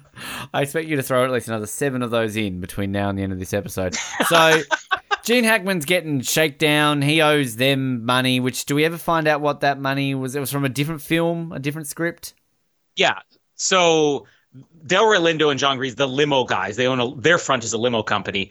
They have invested money in what was supposed to be Gene Hackman's next movie, but he needs to make this Mr. Lovejoy first, or he needs the money in order to get the script to make Mr. Lovejoy. But he blew the money. DeLone Shark, I mean, look, I know you're a high-wigging Hollywood type, Colin, who can answer this question, but do loan sharks genuinely loan money to, like, movie producers? I'm guessing they probably do. I mean, there's probably famous examples. Independence Day. Yeah, that's how Napoleon Dynamite got made. No. That's how Napoleon Dynamite got made, you know? Oh, independent films. I thought you were about to say, yeah, well, Independence Day, man. Everyone knows Roland Emmerich was just skimming money from loan sharks. That's why I had to make the sequel to pay off all the money that he'd borrowed over the years. You know, Godzilla was such a bust for him.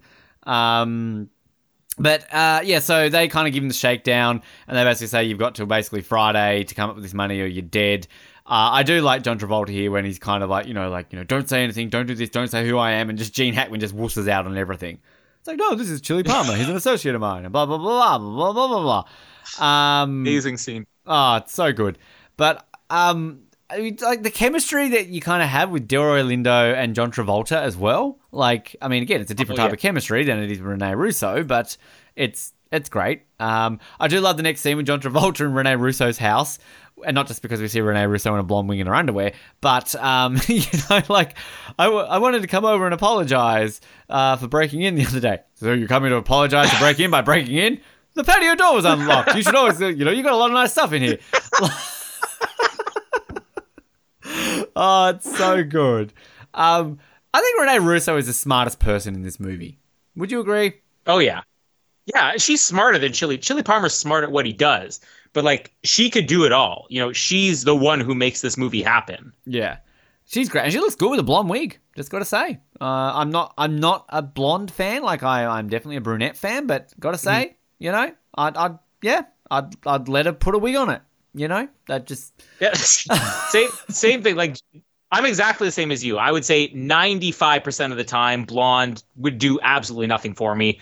And I think Jamie even mentioned that in one of these movies. Is like, yeah, but Rene Russo's blonde. I'm like, yeah, but you know what? Rene Russo can pull it off. Yeah, exactly. And she did. She pulled off the wig, and then she was in her underwear. So. I'm also a fan of her in underwear. Me too, funnily enough.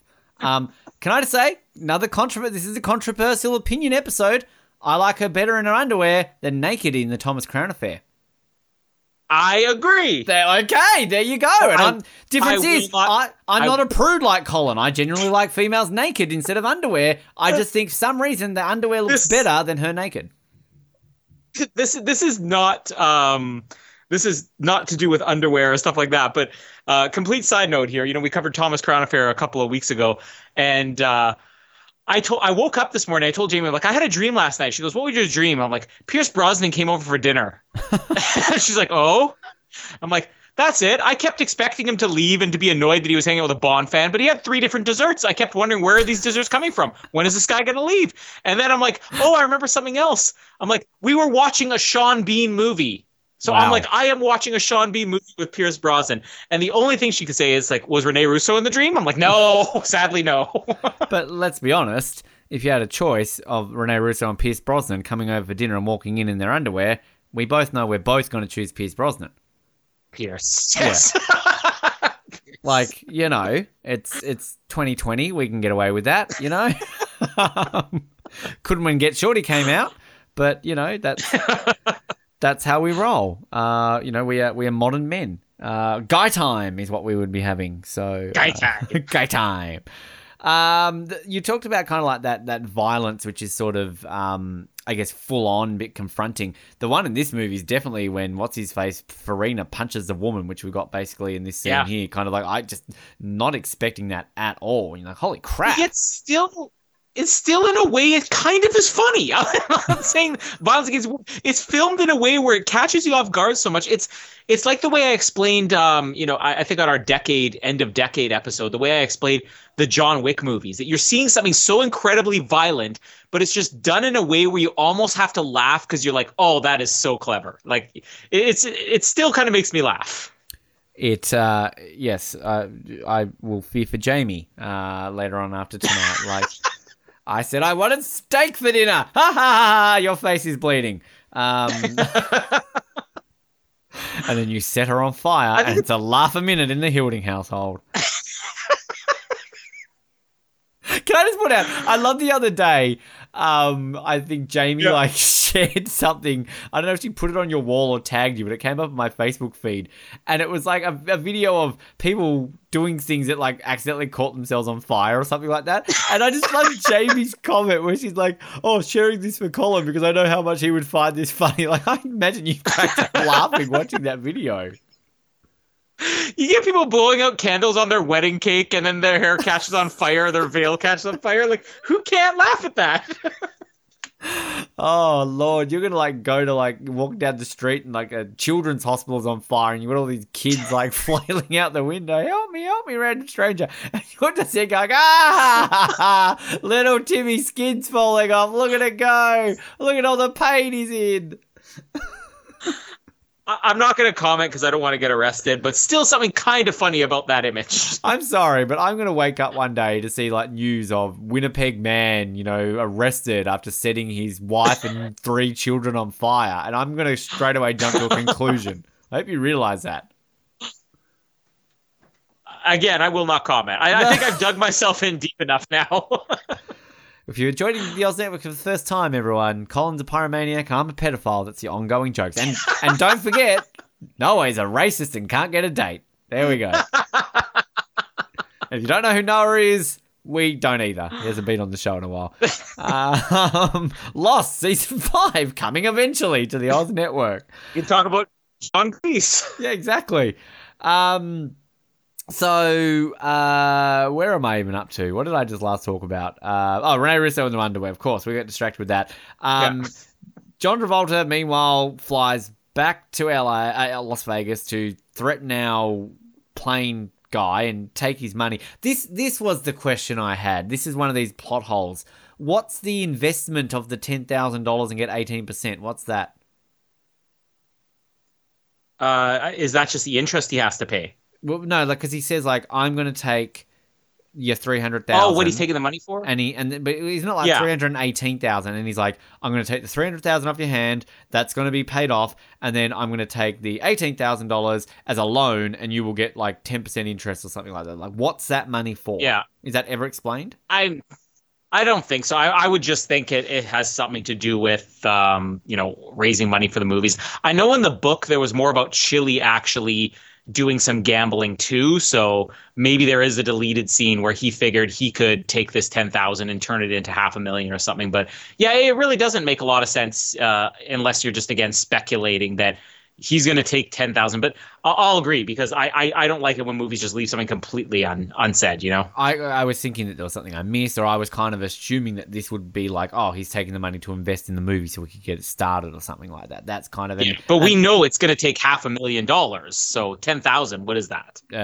nothing, apparently. A lot to me. Give me $10,000. Give the Oz Network $10,000. Buy 10,000 t-shirts, which would be more than that. You know what? If you give us $10,000, we will give you all 4 of Rene Russo's campaign theme TV shirts. Russo Estevez 92, Russo Travolta 95, Russo Brosnan 99, and Russo De Niro Murphy 2002. What happened? Only for $10,000. What happened to Russo Hoffman 95?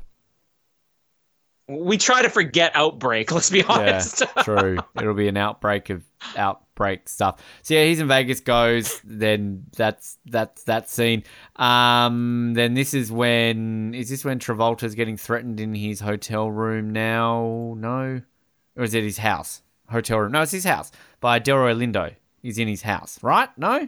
Well, this is a scene. Yeah, I think it's Harry's office. Okay, all right, that too. Again, I don't watch these movies. So these two have like sort of a great confrontation. I love kind of like how they sort of get on the same page all of a sudden. It's like these two freaking, loan shark mob dealer people have this underlying passion for the movie industry.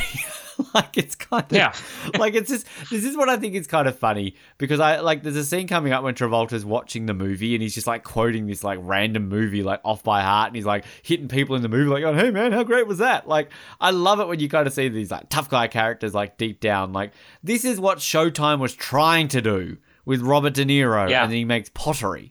But this is like legitimately funny. And I love freaking Delroy Lindo, who's like, oh yeah, it's so easy. You just write a couple of words, get someone to fix the spelling, do some grammar, write fade out at the end. Boom, it's that simple. I've read some scripts where I know words are spelt wrong and there's no punctuation. Yeah, exactly.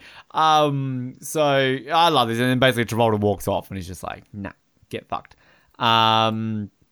So this, straight away to the scene actually where he's at the cinema, and so he had mentioned to Rene Russo before, like, my hotel's around the corner from this movie theater and they're showing this. Just want to say, very well done to 1995 movie crowds for socially distancing. They are everyone in that cinema is 6 feet apart. So good job, 1995 Los Angeles. All right, that is why they were coronavirus free in 1995. So good, good job, LA. Well. Just Los Angeles, though. The rest of the country was ravaged by it. Oh, I mean, don't you know it? I mean, Winnipeg, the great Winnipeg coronavirus outbreak of 1995. That's what happens when you have a good president, America. Bill Clinton played that saxophone. He blew all the coronavirus away. I really don't know much about your politics, guys. I'm not a Democrat. I don't know anything, all right? So... please don't start sending me like tweets like MAGA, like you suck, Ben, like fuck the Clintons, crooked Hillary. Like I don't know anything about it. All right, Hillary doesn't look crooked to me. She stands up pretty straight. The only thing we know about mid-90s politics is that a better option than Bill Clinton would have been putting Russo and Travolta on a ballot for 95, which you can find a t-shirt of at tpublic.com/OZN. I remember on our Lost podcast that we haven't done in 28 years that I feel Noah and I randomly chose like a product or a website or something that every single week we were legitimately like, this week's episode brought to you by ShamWow. Have you shammed something lately and made it go wow? Then do so with ShamWow, because we were trying to get sponsorship because we're the Oz Network and we're poor. So I think, how like everyone has a podcast nowadays? I think we're the only one who doesn't get any money from it. So, we've been doing this for a while. Well, that will change. That will change if people go to tpublic.com/OZN. Rene Russo You can find more than Rene Russo. I want screenshots of this to put on our social media so that Rene Russo lover can buy one. Chris Dixon generally does everything that every podcast you listen to does, so hopefully he'll buy one. Lad Undercover will buy one in like 2027.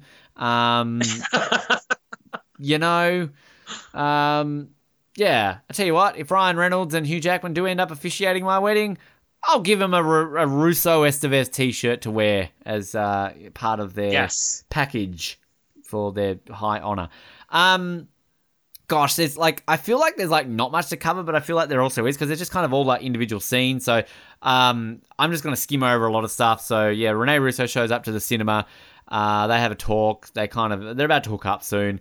Vargas, meanwhile, is staring at the C-18 locker. I do like earlier on when kind of he got given the tip that anyone with a bulge in their ankle is clearly an undercover agent. Now he just looks at literally every single person, including like a little kid, some like elderly woman, and they've all got bulges in their ankles. So he doesn't open the locker.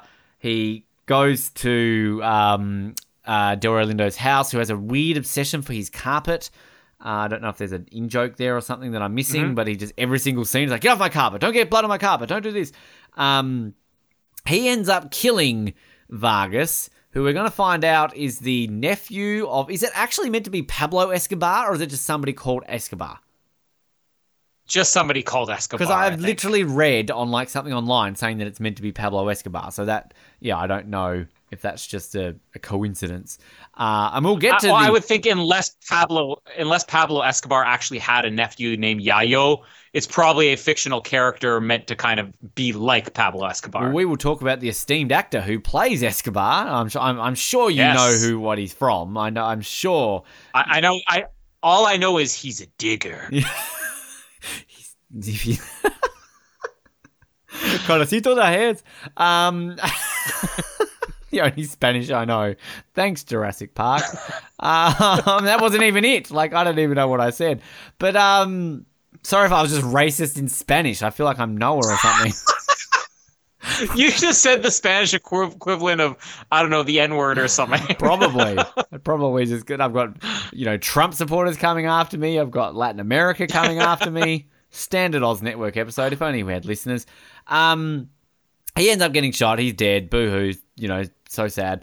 So then they show up to Danny DeVito's house because they're trying to get Danny DeVito to star in this movie so that it will sway them to do it. Is that what I'm understanding correctly? Yeah, because the studio said if you can get Martin Weir, then we'll make this movie. Okay, there you go. Thank you. I just sort of understood it. So they go around to his house.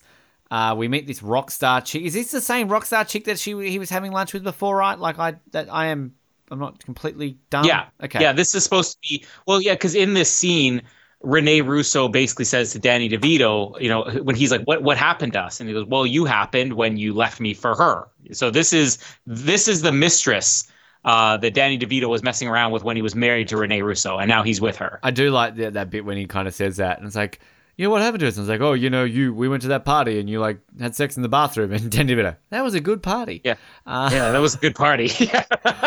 I do like Danny DeVito's character though, because like I love the fact that he's got this like massive painting of himself on the wall. And then I love kind of this sequence here where like basically John Travolta's like, making him act and get into character and stuff like that. Like really, really fun scene. And just Rene Russo kind of is playing the straight woman, as you kind of said, like in the middle of both of them.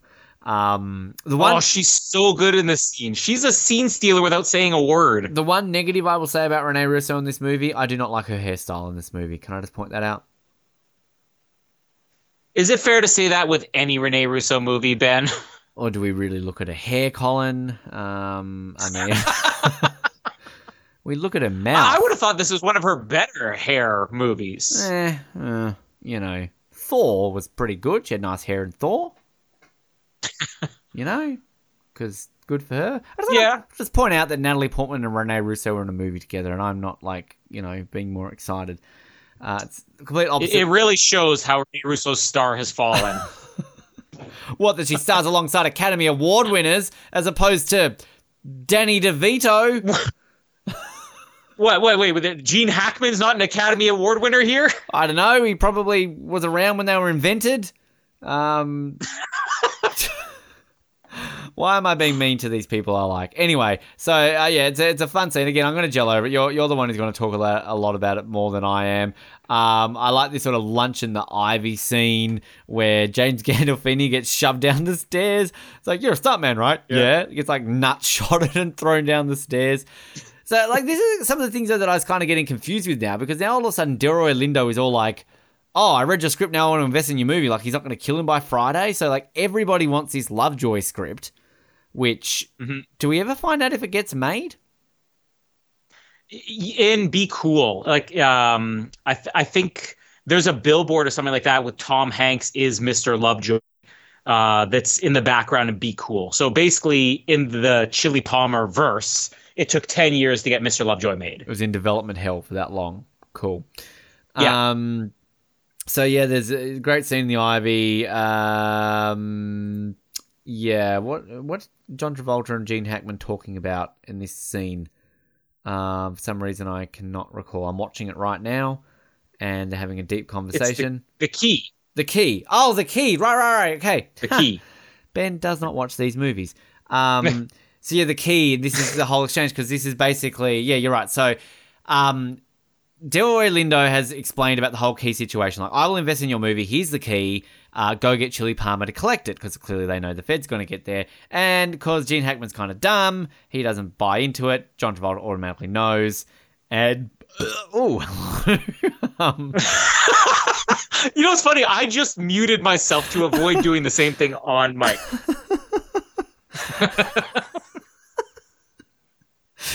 Why don't we edit these things out?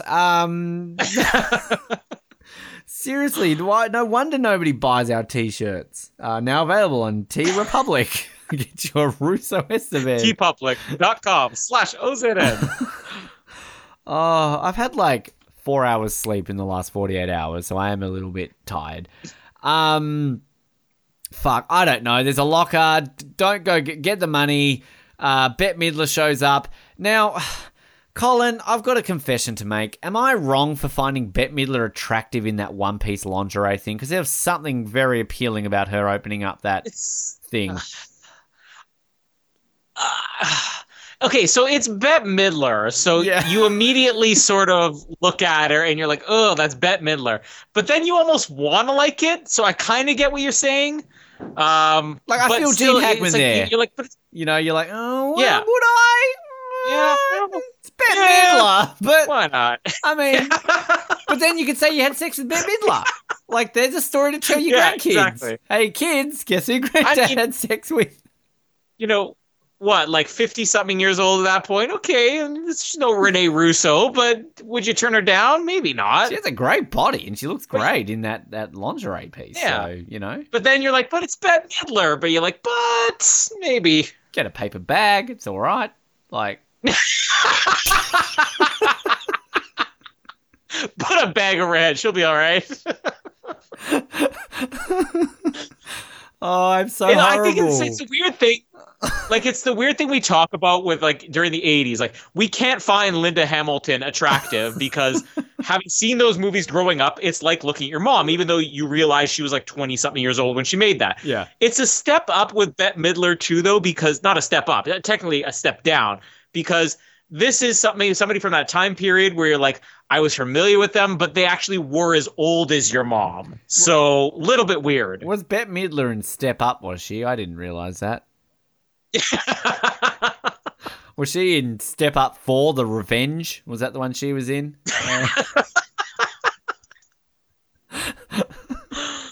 Step Up 12, this time it's personal.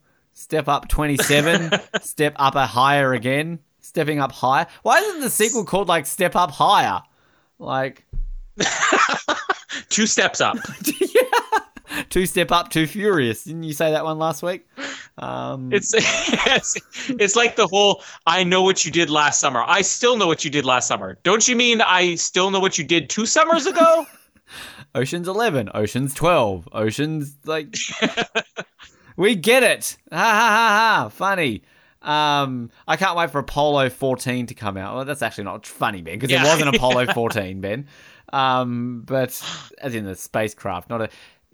Just talk about Get Shorty. I don't know what up to. Bette Midler's rockin' body is where we're up to. She's got a great body. She's great. Good on you, Bette Midler. You went on...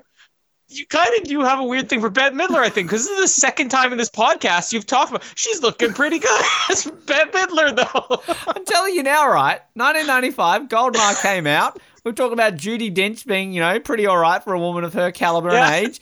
Gotta say, Bette Midler, she's got longer hair, so that wins it. Sorry, Judi. You know, it's weird. I was watching last night. After I finished Get Shorty. Funny enough, I was watching what's the name of the sitcom that Judi Dench did with Jeffrey Palmer? As time goes by. I was about to say 2.5 Men. What? Oh, 2.5 Men with Judi Dench. Dench. Jeffrey Palmer, 2.5 Men. Men. Judy. Judy Dench,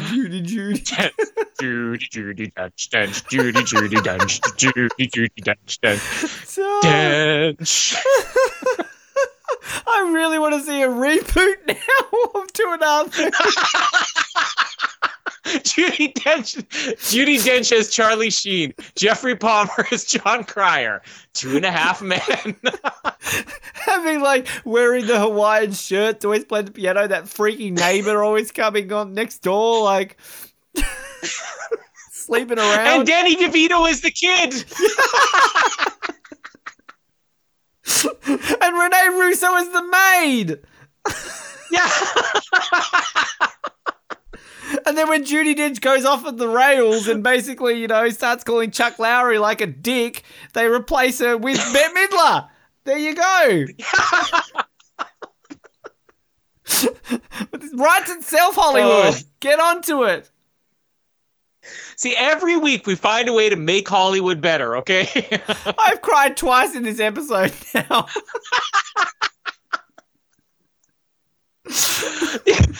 Get ready to cry again, because I'm watching As Time Goes By last night, which is like early 2000s Judi Dench, and I'm like, you know what? I'd go there.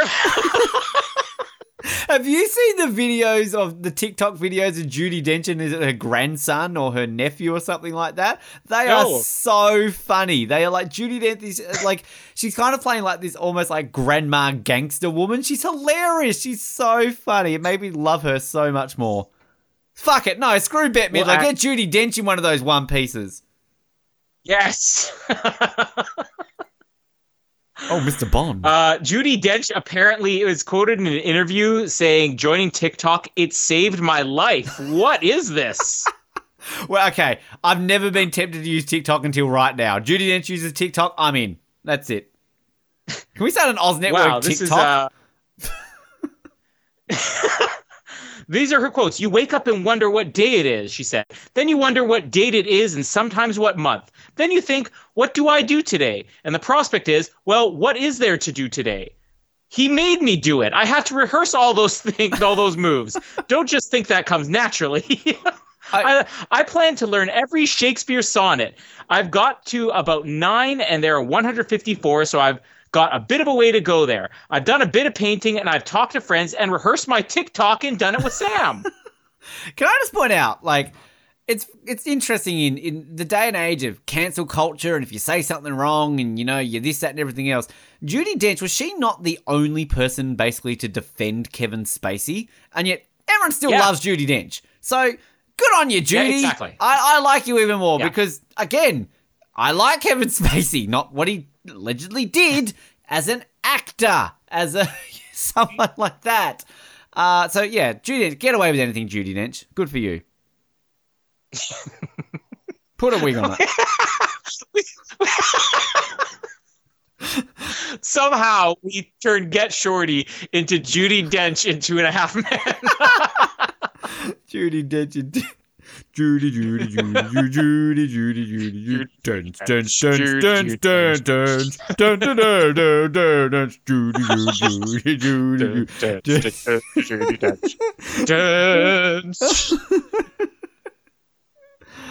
Oh, 2.5 Judys. People got to listen to 007. We created the show Judi Dench slaps people. They'll really understand the potential for this woman to be a television star. She's America's Got Judy. Judy Idol. The Amazing Judy. The price is Judy. Wheel of Judy. The Big Judy Theory. Law and Order Special Judy Unit. CSI Judy. NCIS Judi. I was about to say Bones Judi. That doesn't even make sense. Judi Star Galactica. Judi Gate SGU.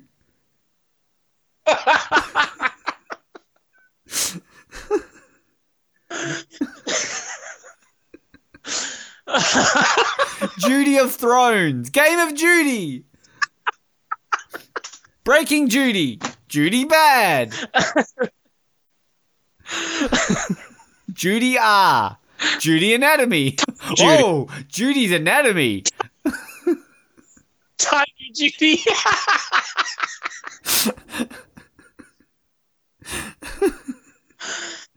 Oh, I can't breathe. Oh my god. Now I hope you wrote all those down for t-shirts.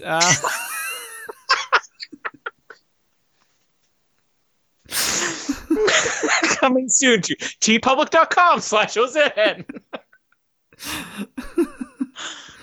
Oh my god. Oh, I got my workout in for the day. That's something. Yep. Me too. Good job. Anyway, so let's go back here a bit. When the next morning, Harry to Gene Hackman. Seriously, I'm lost in this episode. Yes, Judi to Gene Hackman. Let's go with Judi to Gene Hackman. There she is. Hello, Judi. Welcome to Get Shorty. Good to have you.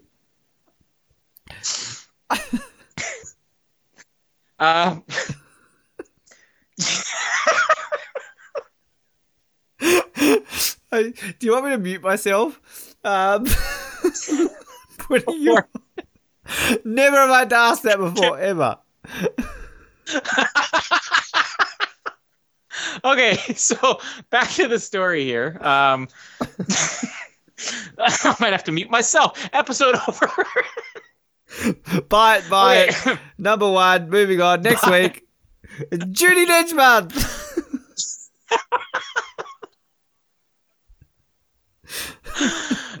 So when Gene Hackman is explaining the plot here about having lost the money and needing the money for Mr. Lovejoy and stuff like that, I love Travolta where he says, Mr. Lovejoy, what is it, a gay porno? Two gay porno things back to back we've had here. And yeah, then they start talking about wanting Martin Weir for the movie, and this is where he had the line. It's like, his best role where he's played the gay guy who climbed Mount Whitney. Also, before he shows him the script, because the scene coming up, which is probably my second favorite scene in the movie. My favorite scene is when Chili goes to the airport, which is coming up. My second favorite scene in the movie is where he's bringing, Delroy Lindo in, and it's supposed to be Chili taking command here. It's like, okay, I want them sitting in these chairs. I want the sun shining in their eyes. I keep the blinds open. I don't want you to introduce me. And then Gene Hackman's so dumb. He's like, but if I don't introduce you, they're not going to know who you are. And he goes, that's the point. You want them guessing. And literally, he does everything wrong. Now, the only thing that kind of kills, I wouldn't say it kills this scene, but the sequel, Be Cool, when I heard about what the plot was going to be for the book, because the book came out after the movie Get Shorty, when I heard what the plot was, that it was Chili getting involved in the music industry and basically leaving movie behind, I remember being disappointed because wanting to see more of Chili in the movie industry. And then when I saw the movie, I got why they did something different, because this character, it's supposed to be about this character sort of taking command in a world that he knows nothing about just because he's Chili Palmer. I could become a doctor tomorrow. I'll perform open heart surgery tomorrow. That's just Chili Palmer.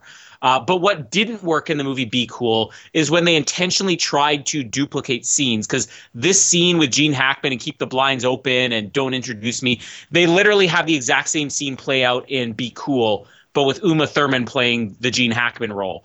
And it was just completely flat. When they did their own original thing in Be Cool, it worked. When they tried to imitate things that were in Get Shorty, didn't work as much. But this scene is so good. Like, Gene Hackman, this is where that straight man delivery of not trying to be funny is great, because you just hear Travolta say, and don't tell them who I am. And then he invites them in. He goes, here, guys, sit down. And then First thing he said out of his mouth is, "This is my associate Chili Palmer. He's going to be working with me on this project." And Chili, you just see him just sort of roll his eyes, like just the immediate reaction of doing everything wrong. Don't tell them about Mr. Lovejoy. Oh, I got the script right here. It's called Mr. Lovejoy. I think this is where they say something like he's in gay porno or whatever.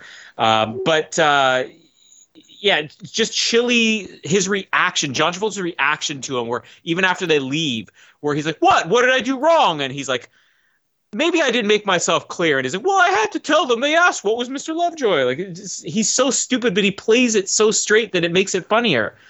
Yeah, I also love, like you said, that scene where Rene Russo is like, "What are you doing in my house again?" He goes, "Oh, well, the door was open." "Oh, so you broke in my house to apologize for breaking my house?" "Well, the door was open. I mean, you really shouldn't do that." He has very nice things here.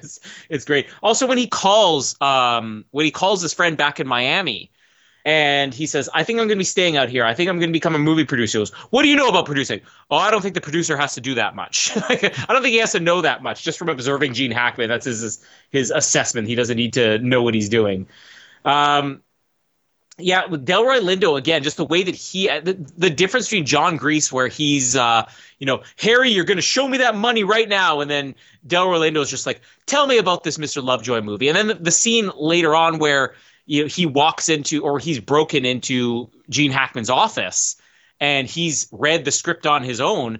And the way he's trying to go over it with Travolta saying, "You and me, we just write the script from scratch and everything." Like, he's so cool too. Like, there are so many actors and characters in this movie that they live and breathe being cool, and they're not even trying. And like Delroy Lindo, right up there with the Travolta level in this movie for coolness, and even just how he maintains his cool, like when Escobar eventually comes in later on.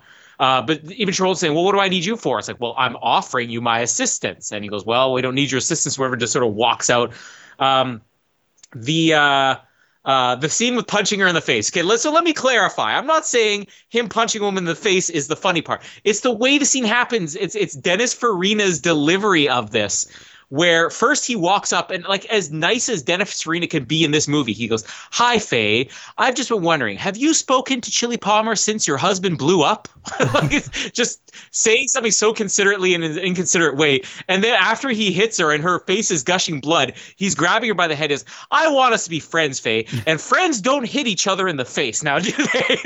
He's got this sincerity that's just... it's great. I agree. But I think, like, on the same side, like, it's shocking, and it's also it is very menacing. Like, it's kind of that's like, this is what I really like about Dennis Farina's character, is that kind of like, he is a bully, but he's not like, admittedly he is stupid, because at the end of the movie he's going to do a stupid thing and clearly get caught, but he gets shit done. Like like he kind of he still gets his way, and kind of is menacing, and I'd be scared of this guy.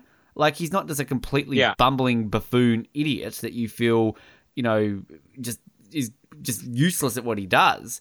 I don't know. Exactly. I think he actually, he's capable. He just makes a dumb decision at the end, I guess. He's outsmarted by a smarter man too, Yeah. But also, I want to talk about Chili's movie obsession in this movie, because I don't think I was quite like a big movie buff at this point. I would watch like the new movies that came out. Like, if we're talking about 1995, I couldn't go see Get Shorty in theater yet, but I was watching Batman Forever and Apollo 13 and Toy Story. I wasn't necessarily about like classic movies or stuff like that. But when I saw this movie, like, I have gone out of my way to watch all the movies, most of the movies that Chili references in this movie. The movie that he goes to see in the theater, Touch of Evil, with Orson Welles and Charlton Heston, probably one of the greatest movies ever made. I've seen this movie multiple times now, but I watched it because it was on TV one day. I'm like, oh, that's the movie Chili Palmer watches. Now, I already had the ending spoiled for me, but still, amazing movie. And then also the scene later on where he talks about El Dorado and Rio Bravo. I went on my way to watch both those movies because Chili Palmer referenced it too. So in a weird way, John Travolta and Chili Palmer are responsible for me getting into a lot of classic movies and everything.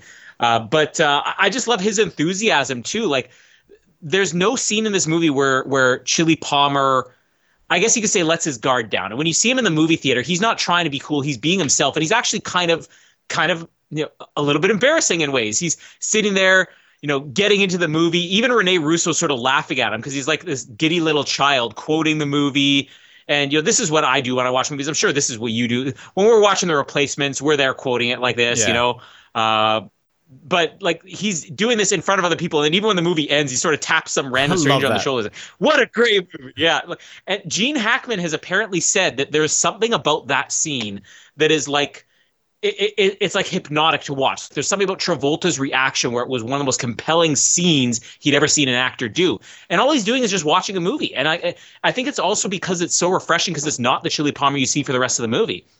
He's even caught off guard when he turns around and sees Rene Russo there. And then her character, this is what I was saying earlier about her being the only one that can make this movie happen. It's not just because she was married to Danny DeVito and she's kind of the into, even Gene Hackman says here, oh, I went over to her house that night because I was going to talk to her about putting me in the same room as Martin Weir.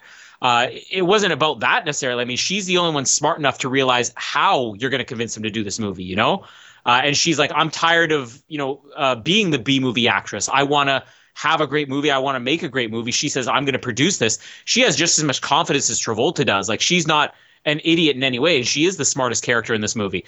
And just the scene where she's convincing Travolta, like, their chemistry here, you want to talk about two actors who don't have to say anything and they just look like they're ready to bone each other. Like, that is every scene Rene Russo and John Travolta have in this movie. And it is usually just little looks that they have, or the way that they sort of look at each other as they're walking away in the scene. It's a perfect example of that. When they go to, or just going back to the scene with Delroy Lindo when he breaks in the office, because it ties into this Rene Russo scene where you still don't realize what Travolta is doing with this Mr. Lovejoy movie, because he's more interested in his own movie idea. Because Delroy Lindo asks him, what did you think of the script? And he sort of opens it and goes, well, the first thing has to go is this title. I think that the writer's name, Murray Saffron, would be better than Mr. Lovejoy. And he doesn't say anything else. And then when he's talking to Rene Russo in the next scene, when they're leaving the movie theater, and she says, what did you think about the script? And he goes, well, I don't like the characters. I don't like some of the characters, and I don't like the title. And she goes, oh, you read it? He goes, well, not yet, but I intend to. He's making judgments. He's bluffing his way through this. It's just great. He goes through this, and he's a huge movie buff. He goes through the entire movie and never bothers to read the script. It's just great. When we see Yayo at the airport, this is like 2 or 3 days into the movie. And he's been sitting there, not bathing, not changing his clothes for 2 or 3 days, just waiting to open this locker. I find the locker so interesting, too, that this is similar to the briefcase in Pulp Fiction. You don't need to know everything about it. We know what's in that locker. It's money, or it's drugs, or whatever it is. But how it got there is kind of the mystery that this movie doesn't solve. And I don't remember if the book – I read the book 20 years ago probably, so I couldn't tell you everything about it. But I would guess that they have some more explanation there, but it's more interesting not really knowing how long has the money been there? Because all that Delroy Lindo is trying to do for this entire movie is, all right, well, Yayo didn't pick it up. Let's try to get Harry to pick it up. Okay, Harry's not picking it up. Let's get Chili to pick it up. And then, they turn it around. Well, let's get Barboni to pick it up. He knows whoever's opening this locker is getting arrested. So has this money been there for 6 months? Did they put it in 2 days before and then they noticed all the DEA agents? Like, I like the mystery of how long and why is it there? Because every purpose he has is just to set up the person who's going to that locker. And then, like you mentioned, Yayo sort of being there 2 or 3 days, not bathing, not changing his clothes, and then looking around and he sees the bulge in everybody's ankle, including the little kid listening to his Walkman. It's so funny. You mentioned about the carpet coming up too. So his obsession with the carpet, I mean, is it there for a character? Probably not. It's really only there to give an excuse for why people are being killed off his balcony. Because he shoots Yayo because he doesn't want him getting the blood on the carpet, but that has to set up somebody flipping over the balcony, which sets up why Bear, James Gandolfini's character, is going to force Chili out onto the balcony in his attempt to later kill Delroy Lindo. So all convoluted, but really the only purpose that it serves in the movie is you need an excuse to get them outside on the balcony. Look at you being smart. It helps when you watch the movie, especially if you've seen it like 100 times. But another scene I just absolutely love, I mentioned with Rene Russo's performance, but I'll talk about the other stuff in the scene, is where Chili and Rene, when they meet Danny DeVito at his house. Because you get the surprise of the rock star girlfriend is an old friend of Chili's, and she even says he was the one guy who didn't try to hit on me at Momo's Club or whatever. So it adds an extra part to Chili's character where you realize he's actually a gentleman and you don't even have to, say it or whatever. But when she is, because he doesn't recognize her right away, when she says, "Hey, do you like my hair black?" And he goes, "Yeah, especially under the arms," because you realize she doesn't shave her armpits. Like, just this stupid little detail they throw in for how quirky, because she even says, "Oh, it's Martin. He doesn't want me to shave my armpits." But you mentioned the painting, and it's more than just the painting. Like, that obviously shows how arrogant and full of himself Danny DeVito's character is. But if you watch the background of this movie, everywhere they go, it is always Danny DeVito on every magazine cover, on every billboard. You see billboards of him as Napoleon or whatever. But coming up in the airport scene, which is my favorite in the movie, like I said, where Chili's looking at the magazines and he's reading like a Newsweek or something like that, or a People magazine that has him on the cover. Every other magazine on the shelf either has Danny DeVito on it or has his character's name. Like, apparently the Playboy magazine in that scene has Interview with Martin Weir on there. Like, he's just this guy that's everywhere, which is also the running gag of his autobiography. Everybody reads it on the toilet, because we're going to see that coming up with Delroy Lindo. And even when Gene Hackman calls Barboni here, he's reading it on the toilet. It's just this character just being everywhere. Like, you can't get rid of him. And then even in his own house, he's like, well, I don't have the billboards up, but I'm going to have a painting of myself or a mural on the ceiling. But the way that this scene plays out, and the one thing I really remember from the book was the tone was different. The story, almost exactly what you get in the movie, but the tone is definitely a lot more fun in the movie. Particularly, I remember with the Martin Weir character, because Danny DeVito made this character likable in an unlikable way. Like, he is an unlikable guy, but he's charming, And I just remember the descriptions of him being that he was just this pompous Hollywood, movie star, and that nobody could stand him. And you get a little bit with the character here, where even there's a scene that it's going to come up later where Rene Russo was asking, "You don't like him?" And he goes, "No, I like him fine. It's just he's really short or whatever." But Danny DeVito played this with so much more life that I just remember reading the book afterwards and being like, oh, well, the character is actually very different in the book. But this is like Danny DeVito's one chance to shine in the movie he wanted to make. Who else is he going to play? He's not going to play Chili Palmer. He'll play, the Martin Weir character, and then he expands the role a little bit. But the way that he's reading him and then wanting to play the character, he's basically wanting to play Chili in the movie about Leo, the dry cleaner, that's happening in the background. That scene where he's coaching him on how to be a tough guy, how to be a mobster, and he does the whole look at me thing, which I got to talk quickly about the look at me comment too. I always catch myself off guard because when I'm trying to get Casper's attention, just explain here. Our son Casper, he's autistic. So one of the traits of autistic people is they don't make eye contact because they don't make like an actual connection face to face with a person. So it's hard to hold a full conversation with them. And looking a person in the eye, it's nearly impossible. Like if you get Casper to look you in the eye for 3 seconds once a month, you've won. So often if I'm trying to make sure I know he's paying attention to me, I'll be like, look at me, Casper, look at me, Casper. And every time I say that, I'm always like, oh, no, I can't say that. Like I can't say this line anymore. It's just, it's a weird thing to look at me because now he's like Chili Palmer line. And he does it so well. Just all he says is just look at me. And it means something different in every scene. When he says, look at me to Leo, it's different. When he says, look at me to Gene Hackman, it's different than when he says, look at me here to Danny DeVito. It's such a great line. But like every time I say, look at me, I'm like, oh, I don't know if I could say that anymore. Like, I feel like I'm trying to intimidate my son here or whatever. It just reminds me of Kath and Kim. The way he says, look. You don't think you've ever seen What is that? It's an Australian TV show. I haven't, no. It was in my top 50. Their very famous thing was look at me, look at me. Like, yeah. So. Oh, okay. Yeah, hilarious right. For all Australians. Chili does it better. When he's doing the look at me thing and he's literally telling him, I want you to look at me the way I'm looking at you. What is, this telling you? And Danny DeVito's over-interpreting it. And it's a scene that has nothing to do with the plot, but it's so good seeing these characters. And then he's saying, look at me the way I'm looking at you. And at first he gives him like this look and he goes, what are you telling me? You're sleepy? You want to take a nap? Chili's not intimidated by Martin Weir at all, the biggest movie star in the world. And again, it's just how great Travolta was in this role. And then the second time where he's like giving a scowling face, he goes, well, it's like, now you're squinting at me. It's like, he's just not getting the look at all. But this is where Rene Russo is the star of this scene. because her indifference to even having to meet with her ex-husband in the first place, and every time he's trying to kiss her on the lips, she's like suddenly turning her head or like leaning back, oh, like just trying to get away from him. It's such great physical comedy without her even being the obvious one doing the scene. And then when they're basically doing the whole look at me scene and Danny DeVito finally nails it and Chili's like, whoa, that's it. And just her expression, it's like, it's hilarious at how much she's humoring him. She's like, whoa, yeah. Whew. Like, go back and watch it if you can. It's so funny because already that her character can't stand this guy. It's just great. So yeah, Rene Russo doesn't even have to speak much, and she can be a star in this. Anyways, Bette Midler scene. Yeah, I like that when she takes off her clothes. Gene Hackman, all he says is "nice necklace, Doris." He doesn't comment on anything else. That's a Colin reply to Jamie each night. Like she comes home in this lingerie, and you're like, "Oh, you trimmed your fingernails, okay?" Seen your hair? Yeah. Oh, okay.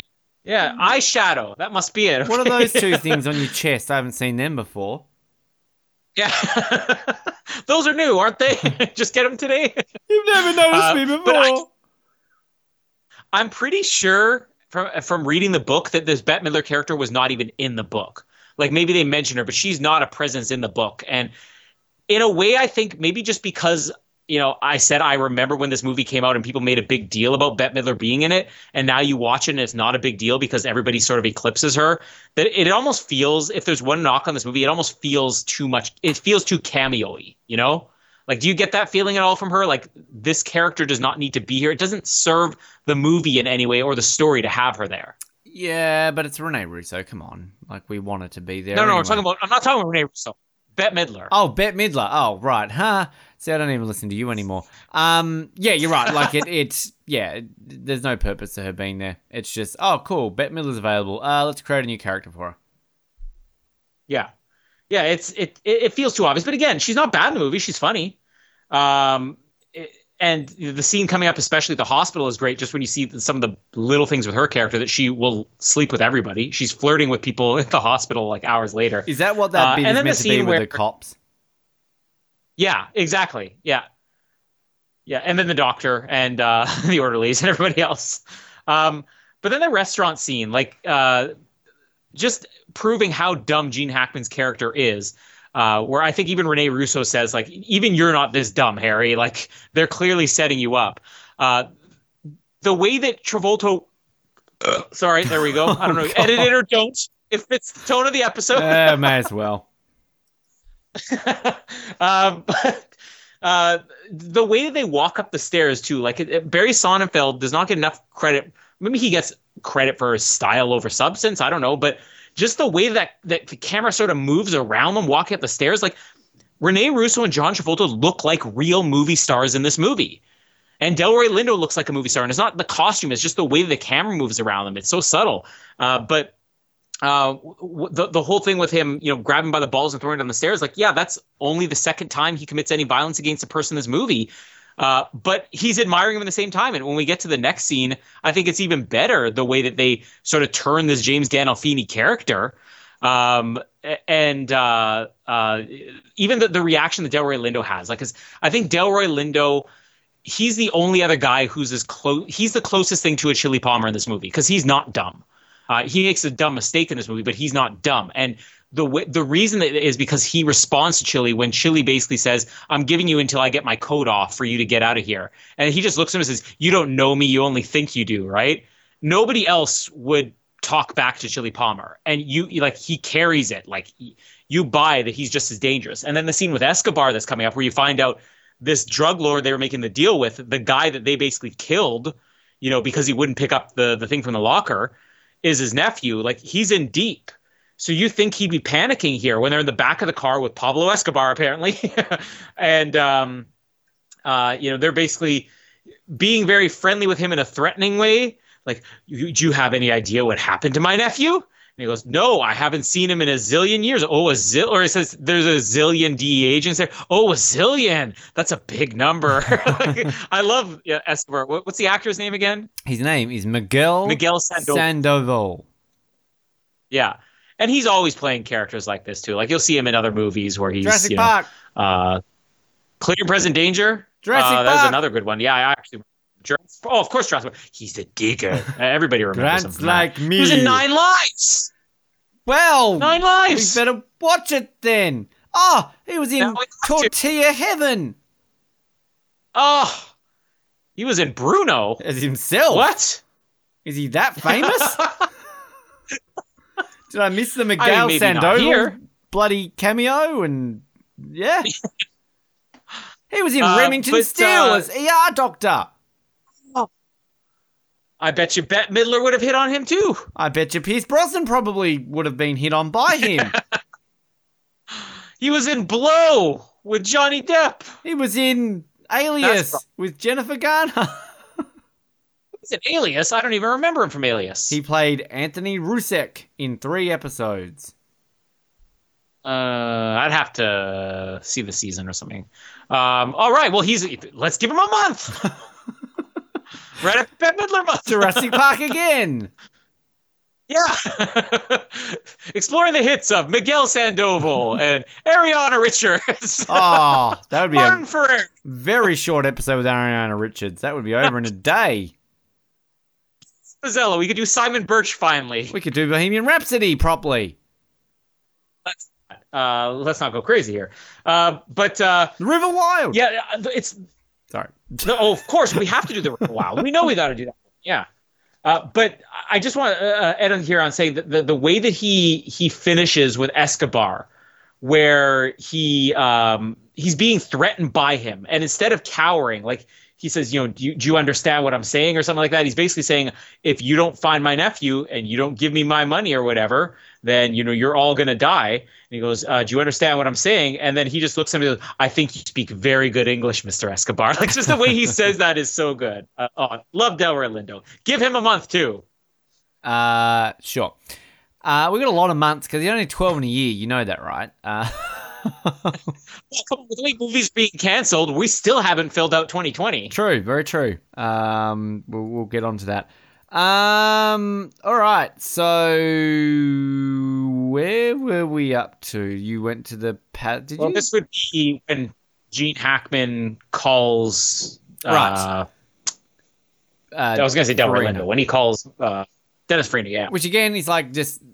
You kind of said it before that it kind of keeps getting stupider that he's basically calling this guy to like come and like finance my okay. But I do love the way Gene Hackman plays it though. He kind of goes a bit gangster. Like, I work for blah, blah, blah, and you will listen to me, and you will do as I say. Like, I kind of like the way he does that. The airport scene, which you say is your favourite. Way Travolta's just kind of... I love the smile and smirks on his face he's got. He basically... How does he get access to locker 317? Is that ever explained? Well, I mean, he just takes locker 317 out. You see him putting it in there, but there was nobody around. It's kind of in the way they play this scene where the crowd's wide open when he goes to locker C17. So the feds are watching that. And of course, people have probably checked in and out of that locker constantly since they've been there. So they don't think anything of it. But when he goes to retrieve it from the locker, he waits till there's a crowd so they get confused. Oh, and looking at it now, obviously, because the key's in the door, that means that it's available. Yeah. Yep. No, I understand. That's how lockers work. Yeah. I know, right? That's funny. Funny that. Lockers. He pays like a kid money to put stuff in a locker. Kid who's reading Playboy. Now, okay, Yeah. I've been to airports, and some of you, I'm sure. And Red porn. They don't generally have those type of magazines in a freewheeling airport. They generally have them in a certain section of the news agency. A friend told me. So,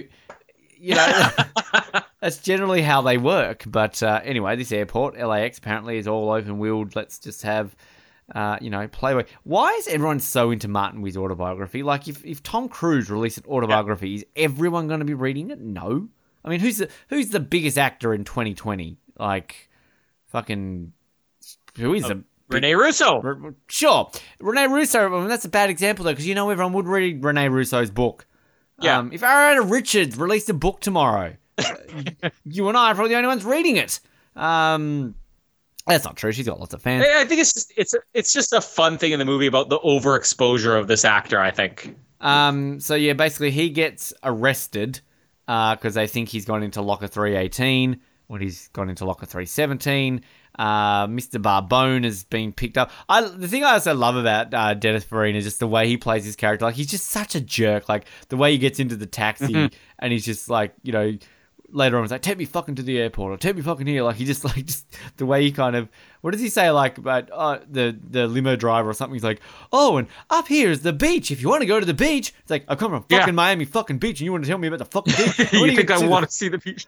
And when do I get to see the fucking sky? And it's like, oh, well, you know, the sunset's the best here because of the smog.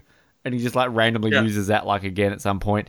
Travolta gets questioned by these guys and basically found that, you know, that he's not there. It's kind of, like, odd. Is that how police work? Like, they just get some guy and just automatically assume it's, you know? Probably. Well, it's 2020, Ben. Again, subtlety. That's the subtlety of the scene. Yeah, he convinces this kid to, you know, put the bag in locker C17 or whatever. And then when he goes to retrieve it, he's standing in front of C18. So the feds are looking at him where they have a clear view. He moves over into C17 because they don't got him. I'll explain it later. I'll get this movie one day, I swear. Gene Hackman, meanwhile, is with Barbone. Delroy Lindo, is this when he's on the phone and Escobar shows up? I think I talked about that scene already. You did. Colin's like me. He's a podcast host. But yeah, this is where I love randomly just the way Dennis Farina's character starts like bashing the shit out of Gene Hackman. With the phone? Yeah, the phone. Yep. Pulls out his gun. Then what's his name? John Gries comes in and gets shot and killed. And this again, just like the character of Dennis Farina, like you just kind of think he's this bumbling bully buffoon, but he gets shit done. He just randomly kills people and shot. Cool. And I love how the look on his face too. Like, people need to put this on a T-shirt where they're criticizing each other's guns. Yeah. And then he's like, well, what about that gun? It's always jamming you on at the wrong time. And Dennis Farina's got, like, his mouth wide open, big smile on his face, like, yeah, you're right. And then he just pulls the trigger. Like, it's so funny. Yeah. No, I agree with you. Rene Russo and John Travolta have sex. There's a bed that Colin wishes he was in. What side of the bed would you get on if you had a choice there, Colin? Oh, I mean, I'd still get on the Pierce side, but it would depend on the era, let's say. So if you came home and Jamie was having sex with Pierce Brosnan, you'd get on Pierce Brosnan's side, right? That's the happiest you've been. Jamie, you're cheating on me with Pierce Brosnan! Wow, all my Christmases have come at once! I had a dream last night about Pierce Brosnan.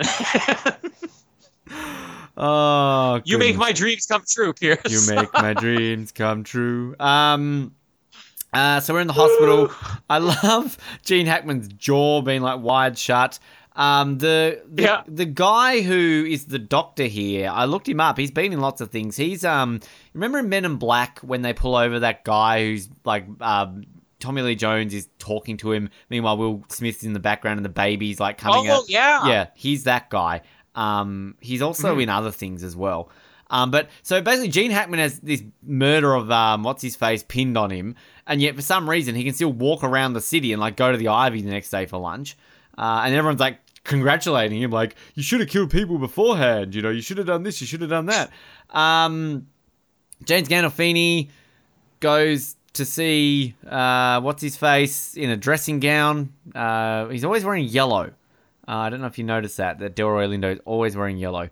So this is kind of our first scene of Delroy Lindo kind of panicking a little bit. Because, you know, he's realised he's killed, like, Pablo Escobar's nephew or whatever it is. James Gandolfini and the ponytail. Sorry, it's off-putting. Just want to point that out. I think it's supposed to be, though. I like the scene, the lunch scene, when kind of, you know, they're saying about Danny DeVito and kind of like, you know, oh, he's an actor. He doesn't order from the menu. Like, he'll create his own thing and all that sort of stuff. And he literally orders an omelette, some strawberry drinks, and then leaves. Because without eating, yeah. Yep. And I love how they bring the omelette. We kind of get a recreation of when John Travolta broke into Gene Hackman's house earlier on with Rene Russo. This time around, though, Delroy Lindo's in the house. This then leads to Delroy Lindo kidnapping RENE Russo. They go back to Delroy Lindo's house. James Gandolfini kills. The whole thing is that he legitimately set that up so he dies, right? That was the purpose of that, right? You got it. Okay, good. I'm glad I can work that out. Yes. And then Dennis Farina shows up. John Travolta tricks him into going to get the key, and then the movie ends with him about to get arrested, and then it kind of, I love the way it cleverly kind of cuts into them filming this movie with Harvey Keitel, because why wouldn't he be in this movie? And then it kind of ends that somehow John Travolta has gone from being a loan shark to becoming a movie producer, and I do really like the shot at the end when they kind of have the helicopter shot and you see the movie studio. And we get isn't that a really famous score? Like I'm seeing here it won a Grammy for best motion picture. The soundtrack basically won the, but didn't the... I don't even think this is... nominated, not won, sorry. I was just going to say, I think that there's a lot of pre-existing music they use in this movie. So I don't even know how much of this is the score. I think the music at the end is a real song and not even from the score. Right, okay. Well, I thought that, like, this had a famous score, or maybe that is a famous track that is associated with this movie, so I don't know. So yes, that's Get Shorty. Again, I've jilled over a lot at the end, but there was money exchanged. The $300,000 basically, where did that end up? He gave it to Barbone. No? Yes, he did. No, he gave it to... Fuck, you explain it. I can't even remember. Okay, I'll talk about the soundtrack later. Let's talk about the soundtrack now, because I do love this soundtrack. And I remember when this movie came out, it was like... You'd see the soundtrack, do you remember... Well, you worked in a music store. You would probably know this, right? But you used to have, like, the wall where they would show their best-selling CDs, like the top 10 CDs, and you could actually see the countdown on the wall. Yep. I remember this soundtrack, at least here in Winnipeg. Every music store you went into, people were buying the Get Shorty soundtrack. But I think that most of the music we hear in the movie is pre-existing, like, instrumental music, and not even necessarily original score. But it's got such a good soundtrack. And the music that plays at the end credits, you're talking about the one that goes do-do-do-do-do, right? Yep, sure. Let's go with that. I'm pretty sure there's another one. There's another one that may play in the movie itself that I've heard that theme before. And again, I don't know if that's like it's a theme that is from Get Shorty or it's just a piece that was made famous by Get Shorty. I don't know. Yeah. But yeah, I love the soundtrack. So with you on that, the airport scene. So what I love so much about the airport scene is it's a long sequence. It has almost no dialogue, but you just see how clever. It's the same thing I love about, watching James Bond when he's just using his wits. Like, best examples of that would be the sequence in On Her Majesty's Secret Service, for example, when George Lazenby is trying to escape and he's just doing little things like ripping the pockets out of his jacket and climbing across the thing, and or in Goldfinger when he's doing that ridiculous like fake elevator bit and then he's suddenly on top. It's very James Bond-y what he does in this airport sequence here, where he's like, because he knows he's being set up. Like, that's what was so great about the previous scene after he threw Bear down the stairs. He says, they're setting you up, Harry. And he's like, oh, really? If they're setting me up, why did he say that you should go get the locker? And he goes, you're right. They're setting me up. So he knows this going in, and he's immediately got this plan, which, as he ran down, is get the locker next to the one that they're watching, get somebody else to put something in the locker, and then go pretend like you're taking it out of the one that they're watching, and then quickly switch so that you don't get arrested. So you can prove, yeah, they're trying to set me up or whatever. Just seeing this whole plan get played out, it's like watching a heist movie. It's great. And just the music, and even Travolta, especially Travolta with the officers later, as they keep watching, and he, when they arrest him, he's feigning surprise, like, what did I do? What? It's very animated.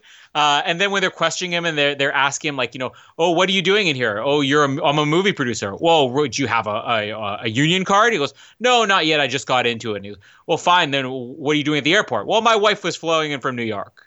And it's like, okay, well, you're from Miami. Well, I left from Miami and we got in a fight and she went to New York, and then she was going to come here. But then it's like, but apparently she didn't get off the plane, because even when you watch him walk in there, he's taking down a flight number of a place that he can prove he would have been from, and then waiting until that flight has landed so he could fake, hey, my wife didn't show up. It's like all the little things that you don't know what his plan is until the end.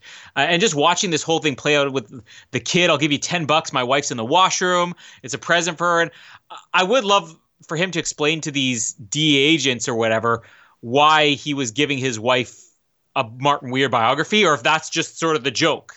The only thing in the bag is a Martin Weir biography, must be because everybody's reading the Martin Weir book. But then the way that he's talking to these cops afterwards, he goes, so what are you guys looking for, a bomb or something? He goes, no, just something in a locker that shouldn't be there. He goes, oh, why don't you get a custodian to open them all up? He goes, that's a great idea. I think we'll do that. He goes, you should. And then maybe next time you'll get the right guy. Like, it's just great. And then the scene that follows that, where he's talking to James Gandolfini, and he's like, I need the key back. He goes, wait, you give me a key and now you set a guy up and then you want the key back because the setup didn't work? And he goes, hey, I'm supposed to get the key. And then he's literally just standing there saying, you're going to take this key off of my dead body or whatever. So you think he's about to get in a fight. And I guess this is the other act of violence, but he barely does anything to James Gandolfini. That's what's so great here. Is James Gandolfini makes a move and he gives him a light punch just in the right spot of his stomach. And he's nice to him. He's like, okay, sit down easily, breathe. And then he starts talking about the movies. He's like, so you were a stuntman. How many movies were you in? Oh, you wouldn't have seen any of them. No, trust me, I might have seen it. Okay, no, you'll never see it. And then these two guys bond and they just cut away. Harry with the Dennis Farina character here, so good when he's on the phone trying to be Chili Palmer to him. And the line that I love the best too is where he's saying, I work for Harry Zim, a major Hollywood player. He goes, never heard of him. He goes, he says something like, Sim don't ask for dick. Sim tells you the way it is. And then he's like, oh, really? So when Dennis Farina arrives, and you summed up everything with that, the limo driver scene, which is amazing. One thing to just add in there, when he gets off the plane and the sign says Barbone instead of Barboni. And then the limo driver is like so nice and polite. It's just great to watch Dennis Farina just be brutal to him. Or he goes, I hope you drive better than you can spell. My name is Barboni, not Barbone. Like, he's such a dick. He's great. But when he goes to the office, just the difference in the attitude with, you can still see that, like, Gene Hackman is dumb enough that he thinks he still has the upper hand, but he's like fumbling all over the place. The way he's opening the blinds and closing them, which way? Was it open or close? Open or close? He doesn't know. And then he tries to do the look at me thing. He's like, Ray, look at me. And he goes, what did you say? It's like, look at me, Ray. And then that's when he hits him in the face with the phone. And I love when Dennis Farina goes up to him and he's, don't you puke on my shoes, Harry. And then he goes, Harry, look at me, Harry, look at me. He's just imitating him. Yeah, just the whole setup here. Like you mentioned how, everybody's just congratulating him, like, wouldn't he be arrested? It's because the scene is staged. I mean, if they were to find Gene Hackman's character beaten to the point where he's got both arms in a cast, neck in a brace, and his wired jaw wired shut, they're going to assume it was self-defense, which I guess is the way this whole thing is supposed to be set up. And the lunchtime scene or breakfast scene or whatever with Danny DeVito, I love the same thing as you said, where he orders everything and then he isn't there. And then the fact that Harry, who wasn't invited to this meeting, just, is not knowing what movie they're talking about the whole time. He goes, who, what? He's thinking they're talking about Mr. Lovejoy. And then them having to hold the thing up. I always forget, every time I watch this movie, I forget that Gene Hackman's written out with like 20 minutes to go. This is his last scene until the final scene of the movie. He's out of the movie at this point after he gets shot and beaten up or whatever. And this scene where he's just a completely defeated character and he realizes they're not even going to be making his movie. They're making another one. And he's trying to suck this drink through the straw. He's gone from the movie. Maybe the funniest line in the movie to me, and I think it's one of these subtle funny lines that you don't even realize is most people are going to find funny, is where they realize somebody is downstairs doing exactly what Chili did earlier, turning the TV on, interrupting the middle of the night. And Chili's like, you have a gun? And she goes, no. Well, any kind of gun will do. He thought like, no, I don't have a gun. I don't have any guns, right? And just Chili, where he's like, okay, I'll go downstairs. Yeah, somebody's broken in. And then he's listening at the door and he turns with a smile on his face, like, sounds like Rio Bravo. He's excited about what the burglar is watching on TV. And then just his correcting of him, where he later on, he's talking about El Dorado versus Rio Bravo. He goes, no, this guy played the drunk in this movie. John Wayne just played John Wayne in both movies. Like, he's so cool with everything. Like, oh, gotta love him. Also when she was talking to him about you should be an actor. Sometimes I think you're actually acting. He goes, "What, you thought I was faking?" Implying the sex he was faking or whatever. Colin made a sex joke and I didn't get it. Well, John Travolta made a sex joke and it took me 20 years to get it. Touche. Yeah. Anyways, there's another funny line here with Rene Russo's character where they're in the restaurant scene where she's talking to Danny DeVito and he was saying something about, I need there to be a moral conflict about sleeping with another man's wife. And she actually just comes right out and says, oh, another man's wife that you're sleeping with. I didn't realize you had such morals, which is great. So when Travolta ends up, I guess Rene Russo gets kidnapped by Delroy Lindo, he realizes he has to turn over the $300,000 from the dry cleaner. And then he just takes it straight to the address there. And again, just so cool. He looks at him and he says, I've been shot at twice, or I've been shot at 3 times before. Once by accident and twice on purpose. And then he says something, it's something like, I'm going to be here as long as I want. It's like, I'm going to continue to be here as long as I want to. Just again, the confidence he has in being shot at and just saying, this is the way it is. And I still get like goosebumps every time James Gandolfini has this turn here because you don't quite see it coming. He starts punching Chili in the chest and then takes him out to the balcony. And then that's when, the Delroy Lindo is like saying, lay off of him. It's going to look like he got beat up, not like he, was shot in self-defense. And then Delroy Lindo goes over and just the way it says, how do you figure that happened? He drops the nuts and bolts. He goes, must have been an accident or whatever.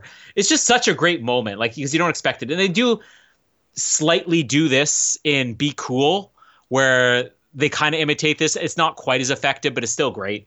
And then the Dennis Farina setup where he comes in and he's got the money and Chili's just playing it cool. It's like, well, you outsmarted me, Ray. It's in a locker at the airport or whatever.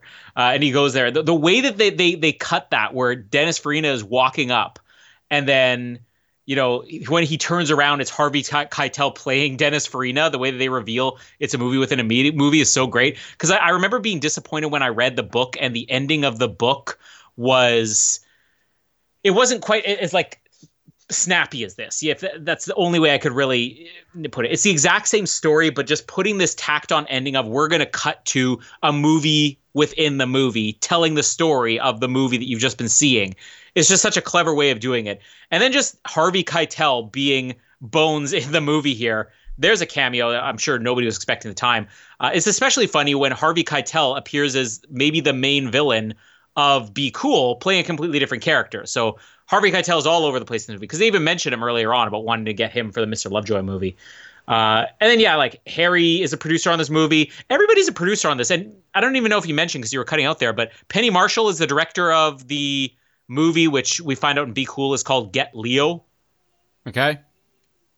You didn't notice? No. Was I meant to? I've not seen Be Cool. No. I'm not saying in Be Cool. In Be Cool, they reveal that the title of this fake movie is called Get Leo. But the final scene here where they are making the movie within the movie is Penny Marshall as the director playing herself. Right. Okay. You didn't recognize it? No. Was I meant to? Who's Penny Marshall? Okay. Who's Penny Marshall? Who's Penny Marshall? Gary Marshall. Okay, Gary Marshall, who recently died. You know Gary Marshall, right? Who's Gary Marshall? Google Gary Marshall. You will look at his face. You're going to be like, that guy. I mean, he's most well known as like the creator of Happy Days and the director of Pretty Woman and stuff like that. But he's an actor. He's done a ton of stuff. Penny Marshall was on the TV show Laverne and Shirley, but she's directed. Penny Marshall's directed a ton of movies. Was it A League of Their Own that she directed? Sure. Yeah, they're brother and sister who are both very famous actors who turned very famous directors. No. Does not ring a bell at all. I've seen it. Okay, when you see a younger version of him, he was in Happy Days. Okay, fair enough. Yeah. Right. Yeah, but Penny Marshall did direct A League of Their Own, and several other movies. But very famous brother and sister duo. But it's just kind of a cool cameo they throw on the movie there. But, Mustn't have been that famous in sequel. Hobart. No, apparently everywhere but Hobart. Well, speaking of things that haven't been heard of by anyone in Hobart, reviews of Get Shorty, apparently. That was the worst segue I think I've ever done in my entire life. If only we could edit that out and do it again, but hey, guess who can't be bothered doing that?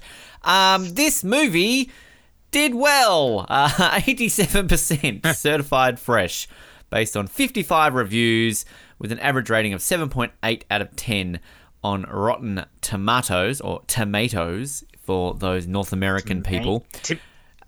Tomatoes. Are you from Wyoming? Wyoming. The site's critical consensus reads, with a perfect cast and a sly twist on the usual Hollywood gangster dynamic, Get Shorty delivers a sharp satire that doubles as an entertaining comedy thriller in its own right. 82 out of 100 on Metacritic. Audiences by CinemaScore gave it a B+ on a scale of A to F, and it was also entered, funnily enough, into the 46th Berlin International Film Festival. And if anyone out there who is a big Berlin International Film Festival aficionado like me, they always know that the 46th one was one of the best. So, there you go. I don't have any individual reviews here. Wikipedia's letting me down today, Colin Hilding. I don't know if you did your research, but Colin Hilding gave it 2 thumbs up, saying, I love this movie, I watch it all the time. I always found like the single person giving 2 thumbs up also would be like, Siskel and Ebert would give 2 thumbs up because there was 2 of them. So an individual person giving 2 thumbs up is just kind of arrogant. I gave it 1.5 thumbs up. I kind of like half put my other thumb up and then, didn't know what to do with that. Box office wise, this was a bit of a success. 72 million, just over, for domestic audiences, 43 million internationally, $115 million worldwide, based on a budget of $30 million. So that's pretty good. And let's add to that, this is for an R-rated movie, and this is well before R-rated movies were expected to do well. Like, this was at a point where an R-rated movie, you don't want an R rating because you're dooming your movie for failure. And this thing's, in terms of being an R-rated movie, a ridiculously big size hit. Which, on the grand scheme of 1995 box office, did not obviously rank in the top 10. But if I can... Oh, did it? Hang on a minute. What am I looking at here, Ben? No, 15th. Okay. It was beaten by While You Were Sleeping. And it just beat The Bridges of Madison County. Dumb and Dumber released... You like The Bridges of Madison County? That's one of your favorites? Or No. I was just going to say that was the hard R-rated version of The Bridges of Madison County. Okay. I thought you were about to reveal something there.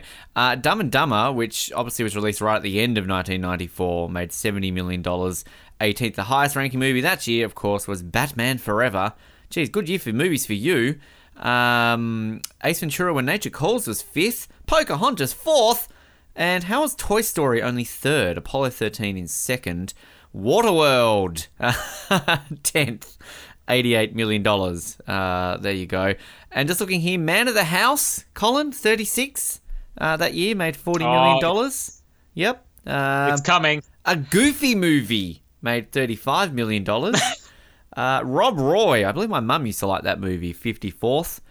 And Liam Neeson. Operation Dumbo Drop. I used to watch that movie all the time as a kid. Number 70th there. Grumpier Old Men, only 75th. Come on.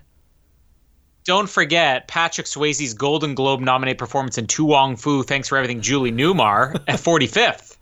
Well, coming soon, Tu Wong Fu, Thanks for Everything, Julie Newmar month. An entire month dedicated to us on that movie. The weekend that it opened, it made $12 million, beating out the other opening weekend, well, another one that weekend, a movie that I actually weirdly like, Now and Then. Have you ever seen Now and Then, Colin? Yeah, I remember watching that quite a bit growing up. That was where you follow the young actors and then the older actors, right? The female version of Stand By Me, basically, as it's often been referred to. Yeah, exactly. Yeah, which, I like Stand By Me, but I actually, my mum had this film, and I remember I watched it with her once, and I actually really enjoyed it. So, there you go. Maybe we should do movies that Ben and Colin shouldn't like month, but they do. Featuring Now and Then, the all-girl Stand By Me, basically. Also opening that weekend, Never Talk to Strangers, which I'm sure is good. You sounded a little too excited about that movie. Do you need a tissue? Well, I remember my mom was a big fan of that movie because of Antonio Banderas, mostly. That was Antonio Banderas, right? Sure, let's say yes, because I've never heard of that movie. Yes, okay. It is. Yeah, it is. It looks like him. My mom loved him. Okay. I don't know who the woman is in that movie, but she looks like she's been held against her will. So that wouldn't fly in 2020. Also opening that weekend to a measly $1 million, a very, I believe, popular cult film now, Mallrats. So that didn't exactly, it only made $2 million globally, so it only made half of its budget in one weekend. So there you go. I've never seen Mallrats. That's a Kevin Smith film, right? Kevin Smith, yeah. Yeah. I forgot him before. I'm forgetting him again. Jesus, sorry, Kevin. Good for you for wearing a hockey jersey all the time. Now, Colin, I want to do plot keywords first because I don't know if you've read the user reviews. There's only 3 one-star ones. They are hilarious, so I'm going to save them to last. I think we could do Gay Slur Month. What do you reckon? Oh, yes. We've been waiting for it. Featuring The Gentleman, The Sopranos, The Politician, and It, Chapter 2. Which, yep. That's a 1-star movie, by the way. Yeah. What about Soul? It, Chapter 2. Oh. 1-star movie. Have you written a review on IMDb? No, but it is awful. It is as awful as it gets. It may be the worst movie I've seen in like the last 5 years. And you've watched the Emoji Movie. What about I have. Soul Black Character Dies Cliche Month? That could be okay. That's Delroy Lindo. Let's just give him his own month. Yeah, The Shining, The Green Mile, Jurassic Park, and Goodfellas. I'll gladly do Jurassic Park again. Pushed Off a Balcony Month. Insurance Settlement Month. That sounds pretty exciting. Imagine if we did that. Welcome everyone to the Oz Network as we get into Insurance Settlement Month, featuring The Craft, Get Shorty, The Rest of Us, and the 1991 film Rush. Not the good Rush. I mean, that could be a good movie. I don't know. It stars Jason Patrick, Jennifer Jason Leigh, Sam Elliott, and Max Perlich, all esteemed actors that deserve attention. When is Max getting a month? Oh, soon, hopefully. I've been waiting. What about reference to David O. Selznick month? Possibly. Man punching a woman month to make you happy? Ponytail month? No, I think we stick with Hit with a Telephone month because that will feature Casino, True Lies, Get Shorty, and Changing Lanes. All right. I don't know if you've got the user reviews, but let's start off with the worst one of the 3 here. By CC the Movie Man -1 in 2007, 1 star. A perfect example of how out of touch critics are. Okay? How many times have you read rave reviews, one after the other, and then seen the film and discovered it was horrible? How many critics' favourites are total bombs with the public? Answer: thousands. This is Exhibit A of that. A terribly incoherent, unappealing, slimy mess of a film that did very poorly at the box office and was loved by critics, of course. Now, blah, blah, blah, blah, blah, blah. The one bit here that makes CC the Movie Man -1 an absolute moron is this line. Rene Russo's resume says all you need to know about her hard-boiled personality and character as a human being. I don't even know what that means, CC the Movie Man -1, but fuck you, all right? Fuck you. Oh, don't you dare. No, exactly. Clearly, and you can tell what type of person this guy is, or girl, don't want to discriminate. Women can have bad opinions too. With 100 F words and 30 blatant abuses of the Lord's name in vain, along with other comedic touches, this is real classy material. As one reviewer aptly puts it, trash culture at its peak. So this person's more offended by the Lord's name in vain, as well as the F word? Okay.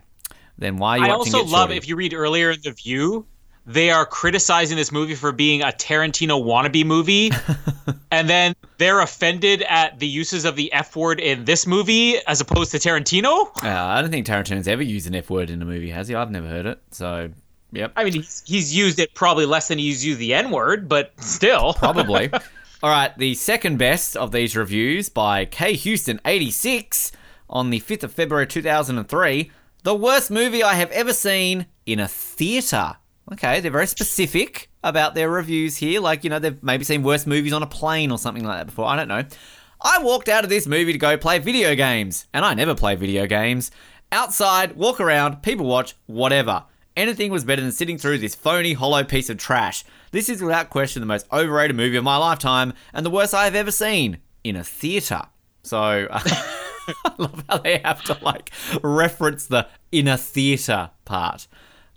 I have a hard time actually believing the review of a person who gives you no details about the movie they watched. Like, did they know they were commenting on Get Shorty here, or did they think they were commenting on It Chapter 2? I think they've just copied and pasted that on every single movie they've ever seen. Like, if I was to click on K. Houston 86's name here, they've reviewed X2, The Vanishing, Back to School, The Karate Kid, The Innocents, The Pledge, Almost Famous, In the Mouth of Madness, The Fog. A lot of movies. Okay, I'm going through a lot here.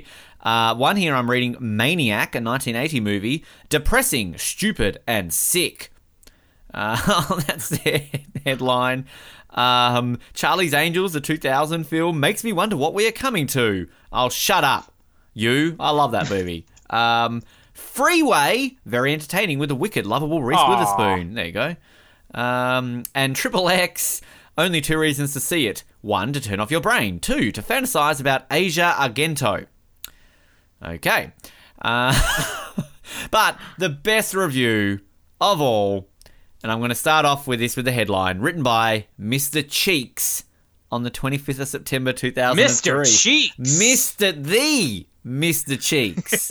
Not just Mr. Cheeks, the Mr. Cheeks. The headline, what a piece of poop.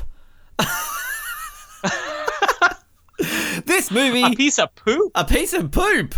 This movie is simply terrible. It's another one of those movies people rave about because it got a ton of hype, being it was Travolta's next big project after the success of Pulp Fiction. Travolta, in fact, didn't even want to do this picture. From its poor storyline to its really bad scenes, I couldn't hate this movie more. The worst part of this movie is, well, all of it. But anyway, the worst scene of the movie is when another mobster shows up to kill Travolta's character and is shouting and announcing himself before getting to the room Travolta is in. Travolta then shoots a shot that basically no man on earth could achieve, grazing the guy's head and leaving a bald stripe down the center of his hair.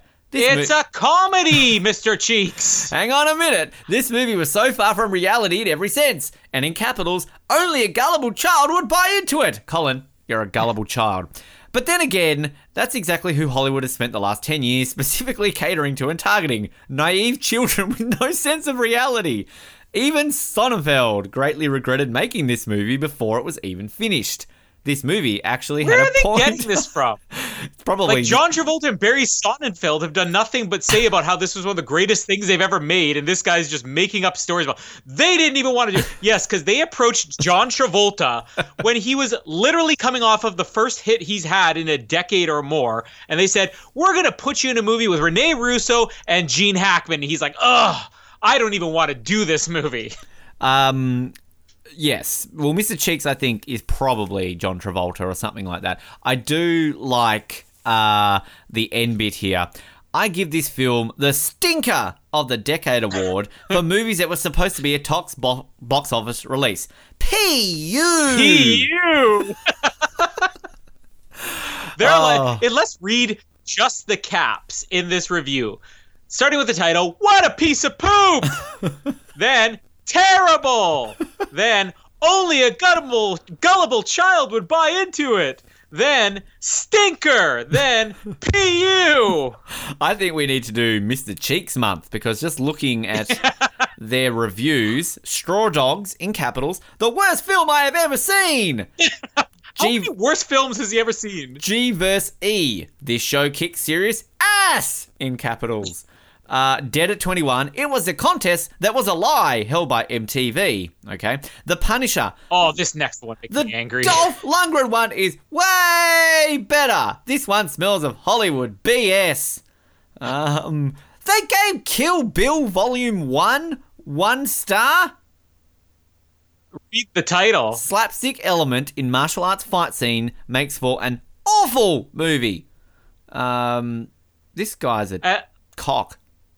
Yeah, I just want to point out that the first positive thing I see here is on the television show Walker, Texas Ranger that says, yeah, the show's really bad, but somehow I still really like it. Wow. Mr. Cheeks. I actually see another one for Walker, Texas Ranger. Family programming.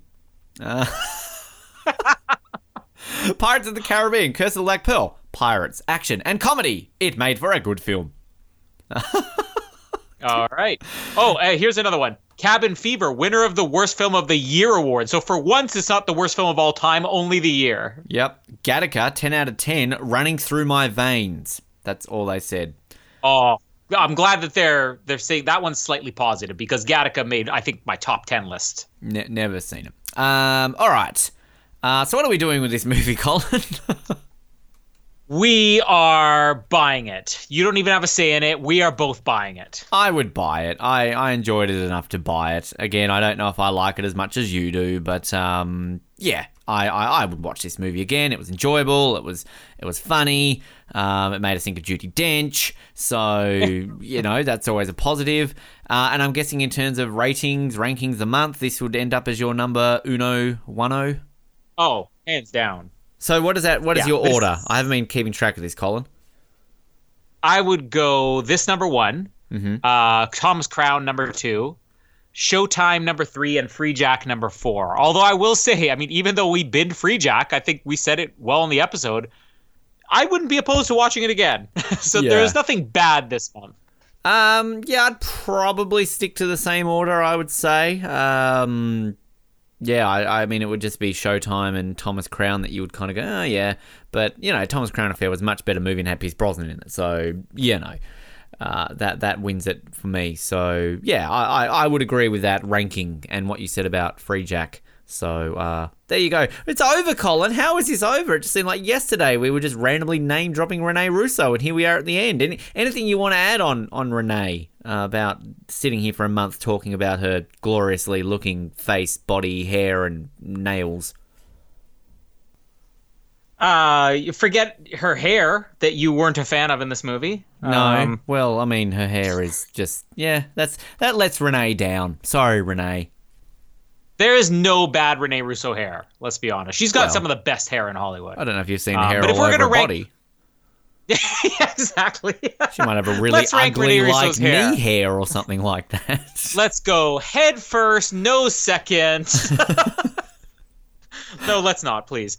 All I really got to say is, I mean, we kind of started this as a joke, semi-joke, you know, and then we realized how incredible Rene Russo's filmography is. And I don't think I'm speaking only for myself to say that if we wanted to bring Rene Russo month back next year, we have more than enough material. And I'm voting for, unless everything in this year gets rescheduled for next year and we have no room in the schedule, I'm voting for let's bring back Rene Russo month. Well, we could probably do another one this year, I reckon, at this rate. We probably can. Talk about that in a moment. But, you know, fuck it. 2021 is Rene Russo year, bringing you 52 recaps over 52 weeks. And if she doesn't have 52 movies, then we'll just go to her house and stick a camera outside and film Rene Russo reads a newspaper, coming soon to the Oz Network. Absolutely. Let's do it. Which, let's be honest, would be more entertaining than a lot of movies we've ever covered on this show. So, yes. Speaking of what we're covering on this show, we don't know. Let's be honest, because like the world, we're sort of in a holding pattern waiting for movies to be released. The one guaranteed one that I can tell you is coming in the next month, of course, is our Room 2nd anniversary commentary. Once again, Colin, did you forget about that? That comes up in August every year. We swore that every year on the anniversary of us releasing our recap on The Room, that every year afterwards we would do an episode on it, and I believe we just do a commentary on it every year. Or are we doing something different this year, or commentary's fine? I mean, if we have no time or can't come up with anything else, it might be fun to find somebody involved in the movie now that everybody's sitting at home and see if maybe they want to come on for an interview with us. All right. Maybe we can get... let's do it. Let's get a commentary done. If we don't get a commentary done, we'll get an interview done. Well, I mean, we'll see what we can do. As you said, they're not busy. If we can get Mark on, like, we have won. And how do we start that episode, Colin? Oh, hi, Mark. I'm sure he never gets that, ever. I want the and I definitely have the breast cancer woman. Yeah, yes. Or is it Tommy the kid? Why, Tommy? Why? Yeah. Oh, yeah. We'll find, even if we just find like a guy that was walking past one day, like here's Nathan who saw them filming it. Nathan, how you doing? And if worst case scenario, we'll just get Tommy Wiseau on. I don't know, but that's coming soon. But in all seriousness, sort of in a bit of a holding pattern at the moment. We obviously our next month, our next recap is going to be Bill and Ted, which we've already done part 1, so I believe we're just doing part 2, unless you want to do a redux and have me on part 1, or other way around, whatever. Whatever. I don't know. I wasn't invited on that episode, so whatever. But we don't know if that will be delayed or not, because things are getting constantly delayed. So that will happen if it doesn't get delayed. If it does get delayed, it will put it on hold, just like with everything else. So in the meantime, we're looking at maybe doing some reviews of some Netflix movies, potentially some random recaps we've mentioned in the past, maybe just pick and choosing some movies from each of our top 50 movie episode that we did last year, kind of just randomly throw it out there. Or we might just randomly go, fuck it, let's, do Titanic again, because Ben said so. I don't know. Nuns on the run. Nuns on the run, is that what you want to do? Nuns on the runs. Nuns on bikes. Yeah. We'll find something. But, stay tuned. There might be a week or two that we just sort of have off, but Total Drama Island may or may not happen, so stay tuned for that. We are looking at doing a review of The Old Guard, which at least I have seen. Colin may see it at some point, but that is at least one review that we are looking at doing. But if you've got any suggestions out there, we'd love to hear your thoughts. Lad Undercover, please message us in about 8 months to let us know that you would like us to do something. But we've got some good things planned. We've got our t-shirt store. Plug it again, Colin. You've got all the details there. Yes, I think I have been giving the address slightly wrong because I've been saying it's tpublic.com/OZN. It's actually tpublic.com/user/OZN. Oh, we've lost all those sales this episode until this point. Come on, Colin. Do your job. But you can find 4 great Rene Russo shirts there, which are all in the same style, all campaign shirts for Russo Brosnan 99, Russo Murphy De Niro 2002, Russo Estevez 92, and then Russo Travolta 95. Which one would you pick, Ben, if you had to have a Rene Russo campaigns for Ruler of the World shirt? See, that's a tricky one. It's going to be Brosnan or Estevez. So I'd probably have to go with Brosnan first and Estevez, but it's a line call there. I don't know. Like both would make good vice presidents, Emilio and Pierce. So, I mean, Rene's president, right? Like, we're not questioning that. Oh, it has to be, yeah. Absolutely. It is the Rene Russo campaign. Exactly. Come on now. People, the man has to be president. Get your mind out of the sexist gutters, you bastards. That's right. Yeah, no, I'd go for one of them. But I think that it's exciting that we've got this coming up. We've kept saying it a while now, Patreon around the corner. 007, a James Bond podcast, about to launch our Patreon on that. So testing the waters a little bit with that to see how that goes. And we realise we have a few more listeners to this show than we do over on that one. So if you want to see what sort of crap we offer, then head over to 007.wordpress.com. And you too could get yourself a signed photo of a James Bond actor by either myself or Colin. That's right. We will sign a James Bond actor of your choice's photo by one of us. And I can sign it as Pierce Brosnan if you want, but I don't know what his signature looks like. And I promise I won't Google it beforehand to try and make it look real. I will completely fake it and make it different on every single one. But Total Drama Island, as I said, sporadically coming. Colin, I mean, we could just do an episode talking about, I don't know, what am I looking around this room right now? Water bottles, if we really want to. Yeah. We could do an episode on wet socks. Sure. Water bottles and wet socks, the new spin-off by the Oz Network. But in all seriousness, actually, one we do have coming up at some point, which might be a lot longer to get to because clearly we're not pumping out the episodes as we usually do, is our 1000th episode. Because we actually, in all seriousness, are rapidly approaching our 1000th episode of the Oz Network. This isn't combined with Survivor Oz. This is purely on the Oz Network. So That's a big deal. I think we reached 1,000 on Survivor Oz. Surely we would have had to. If we didn't, then we were very close. If we did, apologies that people put up with it for that long. But we got to, nothing grandiose, organised, I guess, but something, Colin. Yeah, it'll be fun. Yeah. We'll get Billy Garcia on just to celebrate the occasion.